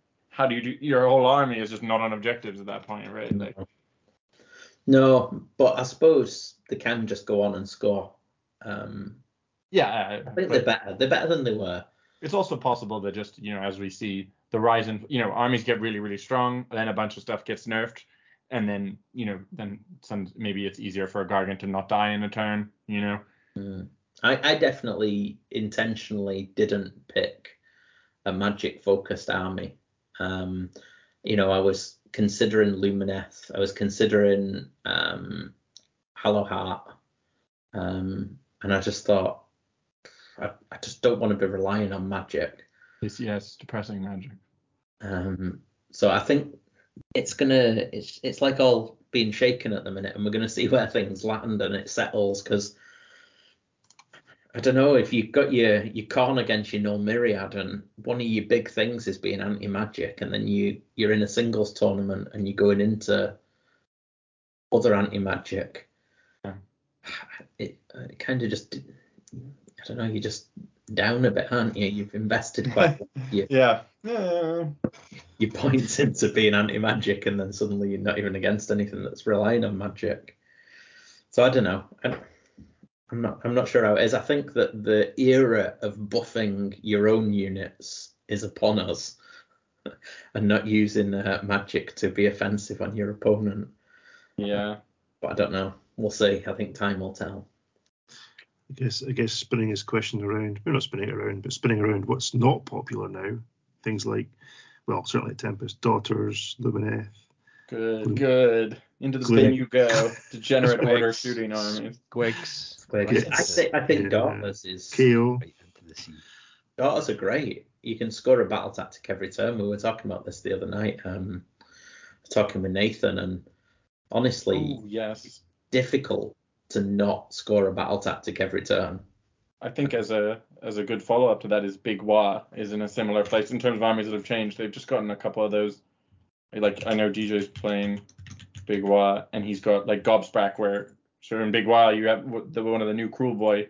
Well, so it's an Orc War Clan battle tactics to just get all your Cruel Boy units on terrain. So if you just bring Gobsprak, you can do some cool unbind stuff. You just put them on terrain, and that's your battle tactics. So similar to what you're saying for Doc, like you just get 5 free battle tactics, and in addition, where battle tactics are harder than ever before. So yeah, that might. Yeah. I mean, you've got if you have 2 units of heart renders, first of all, they drop out of the sky, they shoot and move. That's an automatic one. Then you've got the old, what was it called, barge through or whatever, where you have two of your units in enemy territory. So you've just brought them down, so they get that next turn. Then if they're where you want them to be for that, and they're right in the corners, inconsequential to the game, you've then got that surround one. So you're getting 3 units, 3 battle tactics without doing anything. And that's before you even look at have more outside your Before you even notice that you've been tabled. or cast a spell. Well, yeah. I mean, that's, No. But if you play them just to score a battle tactic every turn, it's a pretty old game. Agreed. But you could walk through each of those and just go through the motions, and it's going to be difficult to. Well, you're never going to get beat by much, even if you get beat, are you? It's going to be. Agreed. Yeah, exactly. Because we're in a scoring game now, it doesn't matter how much you lose, and if you score that battle tactic every turn, and you've got a grand strat that you can pick up, which they've got an auto grand strat as well, with the that have every unit either dead or having fought. So even if you get tabled, you get in that as well. So no, I think they're in a pretty good place. It's just you've got to be pretty disciplined. I think. I don't think you can see red and throw things in hoping to get a win. I mean, they can do well. Sad. But I think you've just got to play it clinical and just take the points. Good stuff. It's Any not more drinking questions? army. Oh yeah, so hang on. Yeah, that's the end from the chat. So if we have a quick look in, right? Okay, so my brother. Oh no, that's not right. Question for Chicken Dog, because it's about chicken. So you might know this one, JP. Pondering a guild of, this is Mr. Rawson. Pondering a guild of summoners list. What are the best third-party options for Lords of Change? Looking for cool models primarily, but also try to keep costs down and have a hutch of chickens that look different to each other. Yeah, I think if you want to keep costs down, it's just sort of raid farms at night and go for a sort of taxidermy angle. That's probably what I would do. Real bird skulls. You could actually be like the starlings or something. Yeah, perfect. Shoot them. Just use actual chickens. I don't object. You could use just the skeletons, though. I mean, you could strip them of flesh. But you want to talk to Craig Graham. I think he just sort of looked on Etsy or something, but for Worlds, he had to bring like 18 dead birds. But... What the hell's going on in Burness these days? I don't know. It was at Worlds, yeah, he had to bring like 7 spare chickens, and each one had to fit into his airplane hand luggage or something. So it was ridiculous. He booked everything and chose the army that had these massive wings everywhere. As well as 10,000 horrors and such like, I suppose, as well. Okay, so next up, from Steve, I'd be cheeky and ask how you are all finding the current magic versus anti-magic meta. Do you find your playstyles are allowed to flourish, or do you feel pushed guided to specific armies when contemplating a list, especially in competitive play? I suppose we kind of just touched on that. It definitely influenced what I was picking. So yeah, I think at the moment, in terms of going to tournaments, you've got to be aware of what other people are going to be taking. So yeah, I think I've not taken Hoarfrost. I refused. I'm not going to do it. I'm not going to jump on this bandwagon. There's a strategy done. I've taken a Knight Incanter to auto find it instead. But no, I think I'd say so. I think it's you can always play how you want to play. Let nobody tell you otherwise. But if you're really wanting to do well, which I never do, you're probably best speaking to Andy. I mean, what about you, Andy? Taking this, because you've not even played out of this book yet, but taking out magic versus anti-magic at the moment, how does the current rules framework affect you as a successful player in your shaping of your lists? How does it shape my So I mean, it's got to be totally instrumental, hasn't it? Really? You just still net list. Don't yeah, read the list you get. No problem. usually I just jump on Twitter, Google what won the last week, and copy paste. But and then watch like 6 or 7 YouTube videos and hope that whatever we did sticks in my brain. Andy's like, tell me when to stop, and that's the list. God bless Listbot. No, I think you sometimes have to decide when you go to a tournament: are you going in to be on the cutting edge meta, or are you going to try and preempt what you think it is and bring something that completely counters it? Now, I've done it twice and had it work out both ways. Took what I thought was a complete anti-meta Cadron Overlords list to Warm World to beat all the Gristlegore wankers, and ended up on the bottom table because I never played one fake list all weekend. Deserved. Now you're 100% right. And then took a Nurgle list to Onslaught designed to play the zombies with all the AoE spells. Didn't play zombies once, but had a pretty good turnout anyway. So I think what that really has told me is if you try and play off meta, you're going to end up in a bad place unless it's a list that can roll 5+ ward saves. So never predict the Scottish meta. never try and predict the Scottish meta. I think the rules are in the best place they've been for a long time. I think the War Scroll changes the points. Some of the GHB additions, like Hoarfrost, just sounds disgusting. Agreed, I think I saw someone say the other day they did 18 mortal wounds to Archeon in one pop. Oh, that's for Blizzard, you mean? Blizzard. Yeah. Sorry, yeah. So was it not? Yeah, I've taken that one. Hoarfrost is also mental, yeah. So I think there's going to be some questionable. But they're not going to change it though, are they? It's printed in the GHB. I can't really see them changing it. Agreed. It's a year as well, which I'm happy about, but maybe not if there's something really bent in it. Yeah. Some guys just pitching about the Man U game. completely thrown me off my train of thought. No, I honestly think that with this GHB being a year long, what we're going to be looking forward to most is the War Scrolls. So are we still going to see that continued light touch, which then affects the list I pick, or are we going to see some brave choices to completely mix it up with that kind of underlying idea that at some point you might take 18 mortal wounds in one go? Yeah. In which case, just take what you want. Yeah, I think taking what you want and just playing it is always the best way to get good at an army, because the meta will keep changing and things, and where you're playing will keep changing, and it'll be harder for you at some times and easier at other times. But if you're really familiar with your list and you've been pushing it around for a while, and you just instinctively know how well it performs against certain things, and you just get a feel for how far it can stretch and where its threats are and this, that, and the other, you're always going to do better than trying to totally rethink how you play a game based on the current rule set. So sorry. There's 2 points to that. Sorry, JP, you go first.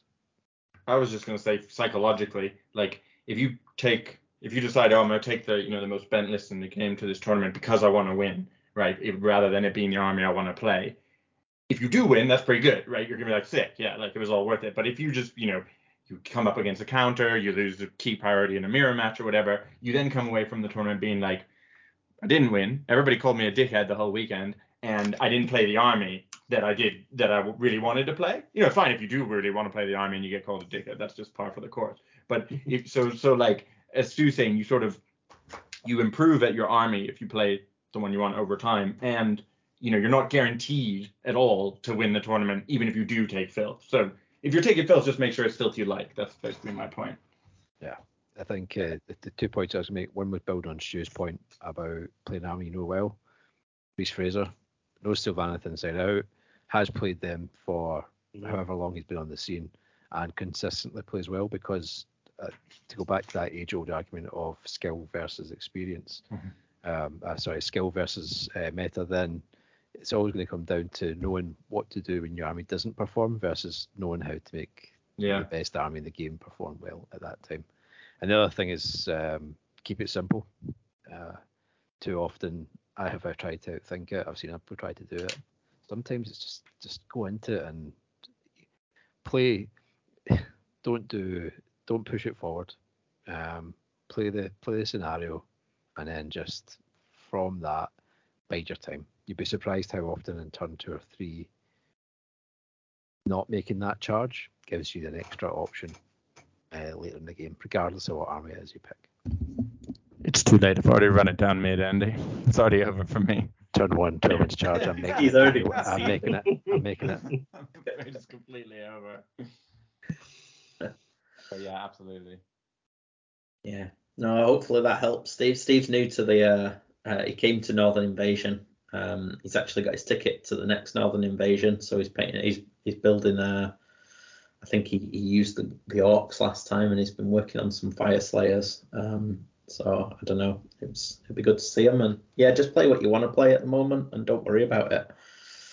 Hope that helps. Then the only other one is relating to a question. Is the 2 thin coats paint any good? Yes, it is. Yeah, Oh, you got some things about it. Yeah, I went in on the first Kickstarter and I really enjoyed it. It's really good paint. I'm not a good painter, but I do enjoy doing a bit of painting every now and again, and it performs like good paint. It's in dropper bottles. It's good colours. Good. Everything's like in triads. So you have a base coat, a medium, and a highlight, and then there's washes and some technical ones. And then I really enjoyed it, and so I got the second wave as well, and that's just come this week. So I think I've got it all set up like on my painting desk. So because I've been doing my my Incarnate, and yeah, the paints are just they just seem smooth. They've got a really good coverage and the nice shades. So yeah, I mean, I like my army paint. I like dropper bottles. Citadel ones have always been good, but just the inconvenience of trying to tap that paint out of that lip onto my palette pisses me off. I'm getting too old for it. Do you guys watch or listen to the painting phase? Yeah. That's it. I love that. It's like a total Warhammer coffee morning. They just chat. And the guy they had on about a month or 2 ago, who was ex-GW kind of product designer, not miniatures, but actual products. You know, like, well, he was involved in paints and tape measures and all sorts of things. I won't to go into it now, but he talked a lot about the development of contrast paints and you know, Citadel pots versus dropper bottle pots, the age old question, why don't GW change, blah blah blah. So check it out. It's a good hour and a half blether, and it's fascinating stuff. They've always got a good guest on, and if they're ex-GW, you always get a few snippets. Even if they're not ex-GW, you got Peachy on there who gives some ex-GW sort of gossip away or something, and it's always interesting stuff. So there you go. There's a wee advert. Yeah. No. I do like my dropper bottles. So yeah. I recommend it as a not very, very good painter, but as a person who's painted models for a long time, it's definitely one of the more pleasant paints I've ever used, and I've used a lot. So yes, I don't know how available it is in stores. I was just looking at that actually. I think you can get the paints, but I think it's hard to get the set. Yeah, I think I just got. It looks pretty phenomenal, but and that's good if you can just get the the replacements, because some of them are used more than others. But yeah, they're really good. I got them, and I think as part of the thing, I got these paint racks, which are really nice. They're like they're made by Sarissa Precision, which I've got all my Marvel Crisis Protocol stuff comes from. But they're like these racks. The little Colosseums, the little pink Colosseums. Well, they're a bit, yeah, they're like that, but they're branded to the 2 thin coats. So it's got like a space for every paint in the range with a little colour bit of it in front with its name. And nice. Oh, it's nice. It's tasty. Do you pay attention to those? I feel like after like 4 seconds, I just have all my paints in the wrong places. So no, I'm finding it good, and yeah, I think I don't know. He's a nice bloke, and he seems to me like the sort of bloke who wouldn't put his name to something if he didn't believe in it. I think he cares a lot about painting. Yeah, and For sure. yeah, I think he's yeah, I think it's a good product he's got. So yeah, I'd recommend it. And if they do another wave, I have a feeling technical paints will come next because there's been like 3 in each wave. Well, And if you do it, you can go all in on the previous ones. Nice. So there's an ad. I saw an advert on my phone. That was on Facebook or something. I don't know what it was, Instagram, but it was his teeth and coats, and it was glazes. oh yeah, they're in. I've got his glazes here, and they're really good. Oh wow, It's that's like so the nice. old ones. It's got a red, a yellow, a blue, an orange, a green, and a purple. But then he's got these bright paints as well, which are like ultra highlights, which can apply to any of these triads and things. That are really nice touch as well. So yeah. Anyway, we get no commission for this, but that was a legitimate question. I've just sent you a picture of my my thingies there, so there you go. Look on with envy.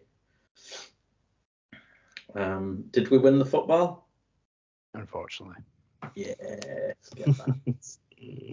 Not quite. You tried really hard not to, but Yeah. So there you go. Good old Rafa Varane. Right. So. Is there Shall any- we? one last thing. Well, 2 last things. Shall we finish with the missions? Oh yeah, the mission reveal. Oh, everybody's had to sit through our shit. And 2 hours of shite for the part that we're talking about. They're like, fuck. Yeah, you should say it that the only way people can find out the missions is to listen. And if you post it in the chat and spoils it, they'll get a points deduction. There we go. Can you imagine the whispers on the Saturday if it was like who actually listened to the podcast? Then some chaotic individual goes, it's actually this mission, and you end up with like half the room playing one scenario, half making up the scenario. Wait a second, is this some sort of passive Nidus situation? Quick, retreat, Andy, retreat. Go on, tell the world. Right. Come on, Andy. Okay. No, I want Andy first of all. Sorry, Scott. The story. Sorry. Andy, tell the world about making up your own scenarios. I mean, it was the world who was there watching, wasn't it? At the pinnacle of our hobby, facing a very pleasant German individual, we shall both remain nameless, so to protect our identities. We chose to play Path of Nidus. Now that you won't find that in your books, because somehow we played a bastardized version of 2 of the scenarios and got to turn 4 before one of the team coaches walked by, said to the German, "You're playing Path of Nidus, yeah?" And no, Presence of Idols, and he's like, "No, Path of Nidus," and he's like, "Presence of Idols." Back and forward. To then see his face drop as he realised that we had made a boo-boo and creating our own scenarios. Now, I will say that our coach watched the game for a turn. Our team assistant watched my game for 4 rounds and didn't realise the mistake had been made. So I mean, look, it was tactical on my part. I was like, we're setting it up for like we're denying a battle tactic here. I was like, it's not my place to intervene. That's what I was thinking. I mean, the key thing was they'd set it up for Presence of Idols, so 3 diagonal across the table, but then they had the Nidus paths to teleport from the corner. Well, and they'd even said, who's going to teleport through this one? I mean, so we had units sit in the backfield like blocking, so we couldn't teleport through. The big question is who won, Andy? Me. Hey! Now, it was absolute hilarity, but the German lad was taking it tight. I mean, like his team were not chuffed. Meanwhile, having known that my captain set up for doing one thing game 1 and then did the completely fucking opposite, I knew I was okay. Oh my god, yeah. That was like not even the most egregious thing that happened that day. So welcome to the World Championships. 10 out of 10 would recommend. Do it again. If you can almost count to 4, apply to the Scotland team. Anyway, scenarios. What would right. On that, here are 5 genuine scenarios from the GHB 23-24. Game 1, we're going to start with Geomantic Pulse. So this is the 4 across the middle, and this is the one that it turns on, either the left hand or right hand most one, and then starts to pulse to the next one, where you get more points for the one that's pulsing. Again, I've not played these yet, so it's just the one that pulses. You get 3 points for that, and I think you get a point for the one next to it, or something like that. And the other two score that turn. Two if you control the pulse, one for each adjacent to the pulse. Yeah. And one for controlling at least one objective. So that's the only sort of twist on that one. That's game 1. Game 2 is going to be Nexus Collapse. So this is a bit of a janky looking 6 objective kind of on the diagonals, and you're deploying in quarters, opposite quarters. So this is the one where after the first battle round, after determining which player will take the first turn, the player with the fewest VP can choose to collapse up to 2 of the 6 objectives. Well, we're starting with 6, but the first time you could bring it down to 4 if you wanted, or 5. If both players are tied on VP, the players roll off, and the winner can choose to collapse 1 objective. And if an objective's collapsed, any unit within 6 on a 4+, within 6 inches on a 4+, you can suffer D3 mortals. So yeah, could be a bit of fun and games with this one. We'll see. Anyone played it? No. Good stuff. Next question, please. Next round. So after you've won that one, you're on top table, game 3, and you're going to be playing Spring the Trap. Oh, that's an awful. Are you going to do the the FAQ? Yeah, it's your own units, not your own. Yeah. Oh, yeah. I forgot about that one. Specify. Yeah, so this is when you're quite a narrow deployment in the sort of middle 2 quarters of the half of your side. 3 objectives in the middle. But the big thing on this one is during deployment, after both players have set up their units, each player can remove D3 units from the battlefield, and they can then just pop out anytime you want, really. 6 inches from the edge of the battlefield, anywhere you want, 9 inches from enemy unit. So could be some fun and games on that one. Game 3, day 1. And where are the objectives on that one? Across the middle, so there's 3. Okay. Just in a straight line. So yeah, that'll be fun. Game 4, so hungover Sunday morning. What did I pick? Let me get my little note here. I picked limited resources. So this is another kind of 6. One.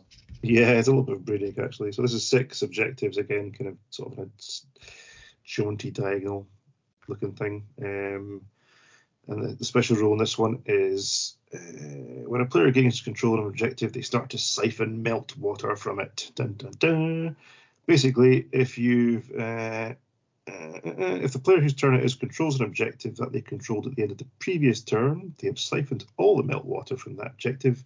For the rest of the battle, the player cannot control that objective. So it's going to keep you moving around the battlefield, I guess, on this one. There are 6 objectives. Other people can control it, can't they? Other people can. So yeah, it's not removed. It just means once you score it, you can't score it again. Yeah. So keep moving. But there's 6 objectives, so there's plenty.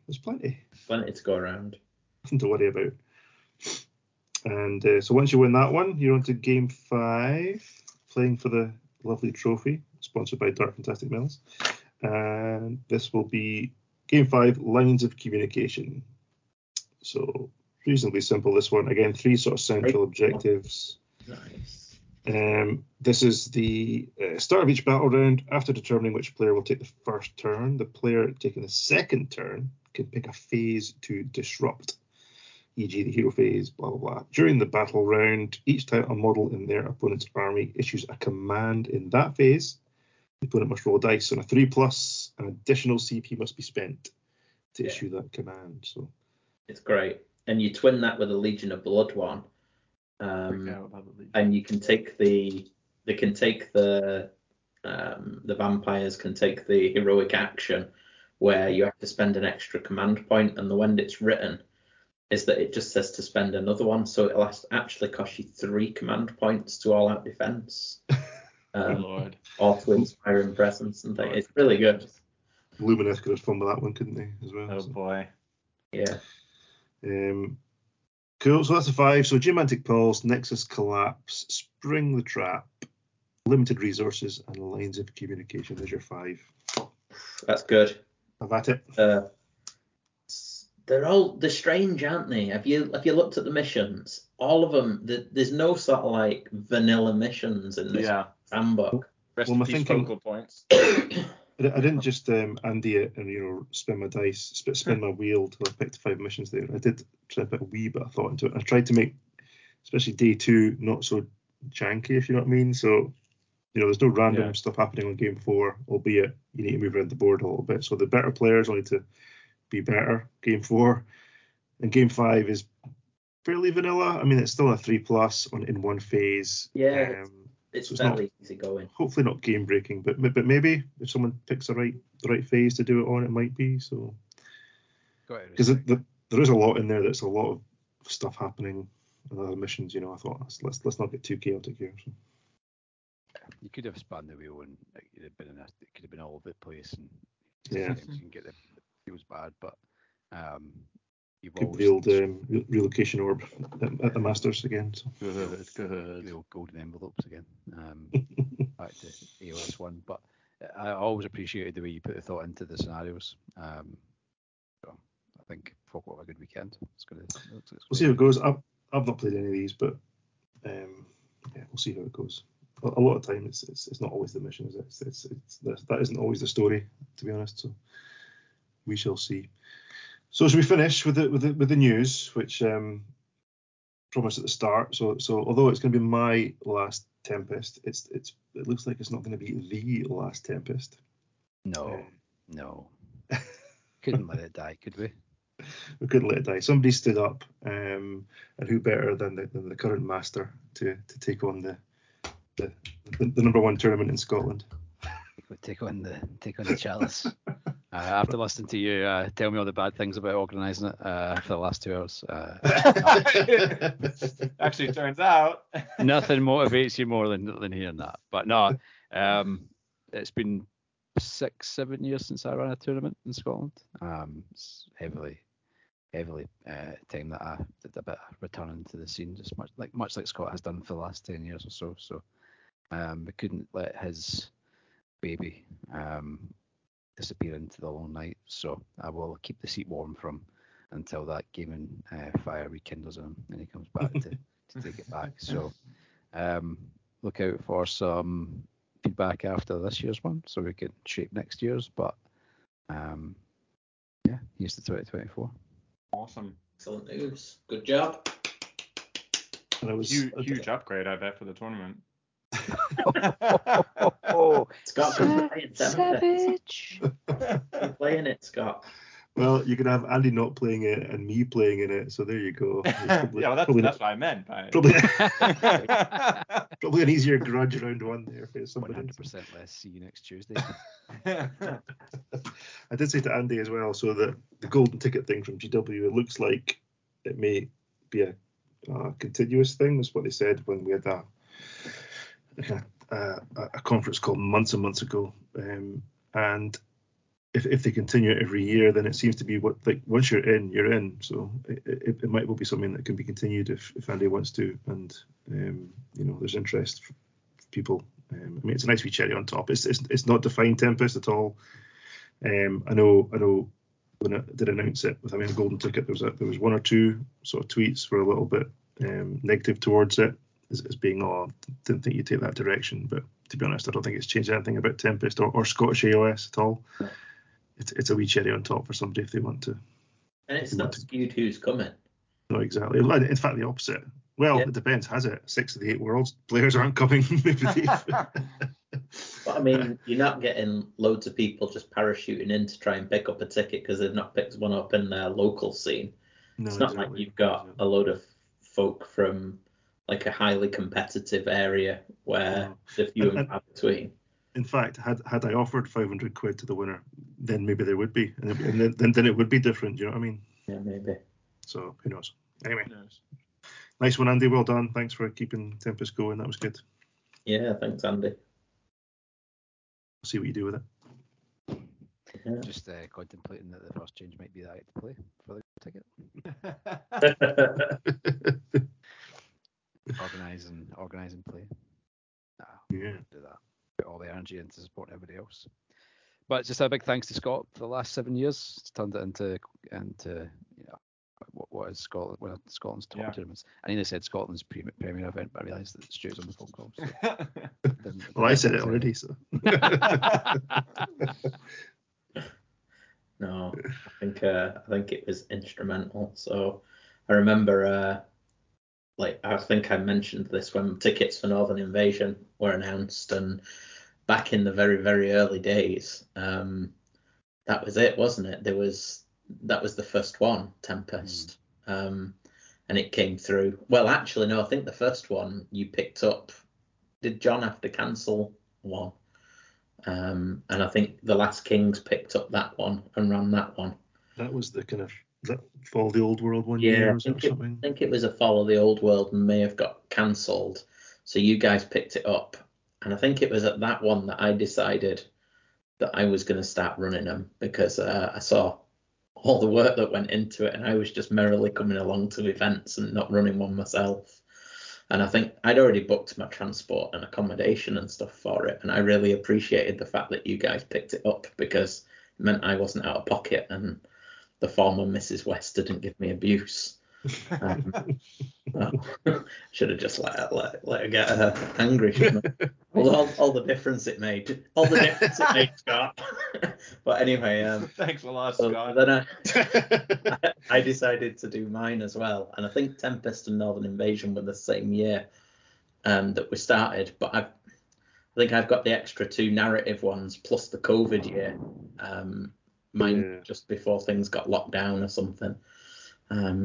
But yeah, I think they were the birth of it really, and I think if it weren't for you doing it and you, Andy, Mike, and Rich doing that very first one, the scene wouldn't be where it is. So yeah, thank you very much. I definitely wouldn't have started running them if you weren't doing your ones. So we all appreciate it. It's made a really big difference. So a well-deserved rest. It's not a retirement. It's a rest. An unofficial hobby hero. Yeah. We've got an official one, but we've also got an unofficial one. The best thing is there's dice this year. Finally. I'm ending with finally giving out some dice, which took a while to realise. So yeah, there'll be dice this year, and then maybe some spare, depending on who buys what on the day. You get some free. There'll be more for sale, and whatever's left, I'll be putting up for sale. So. Well, thank you very much, and I'm still waiting on JP and Andy picking up their Northern Invasion tickets. I think I can't go this year. It's the same story I get off you every year. No, every year I normally just buy my ticket and don't go. That's normally the play. All right. I only jest.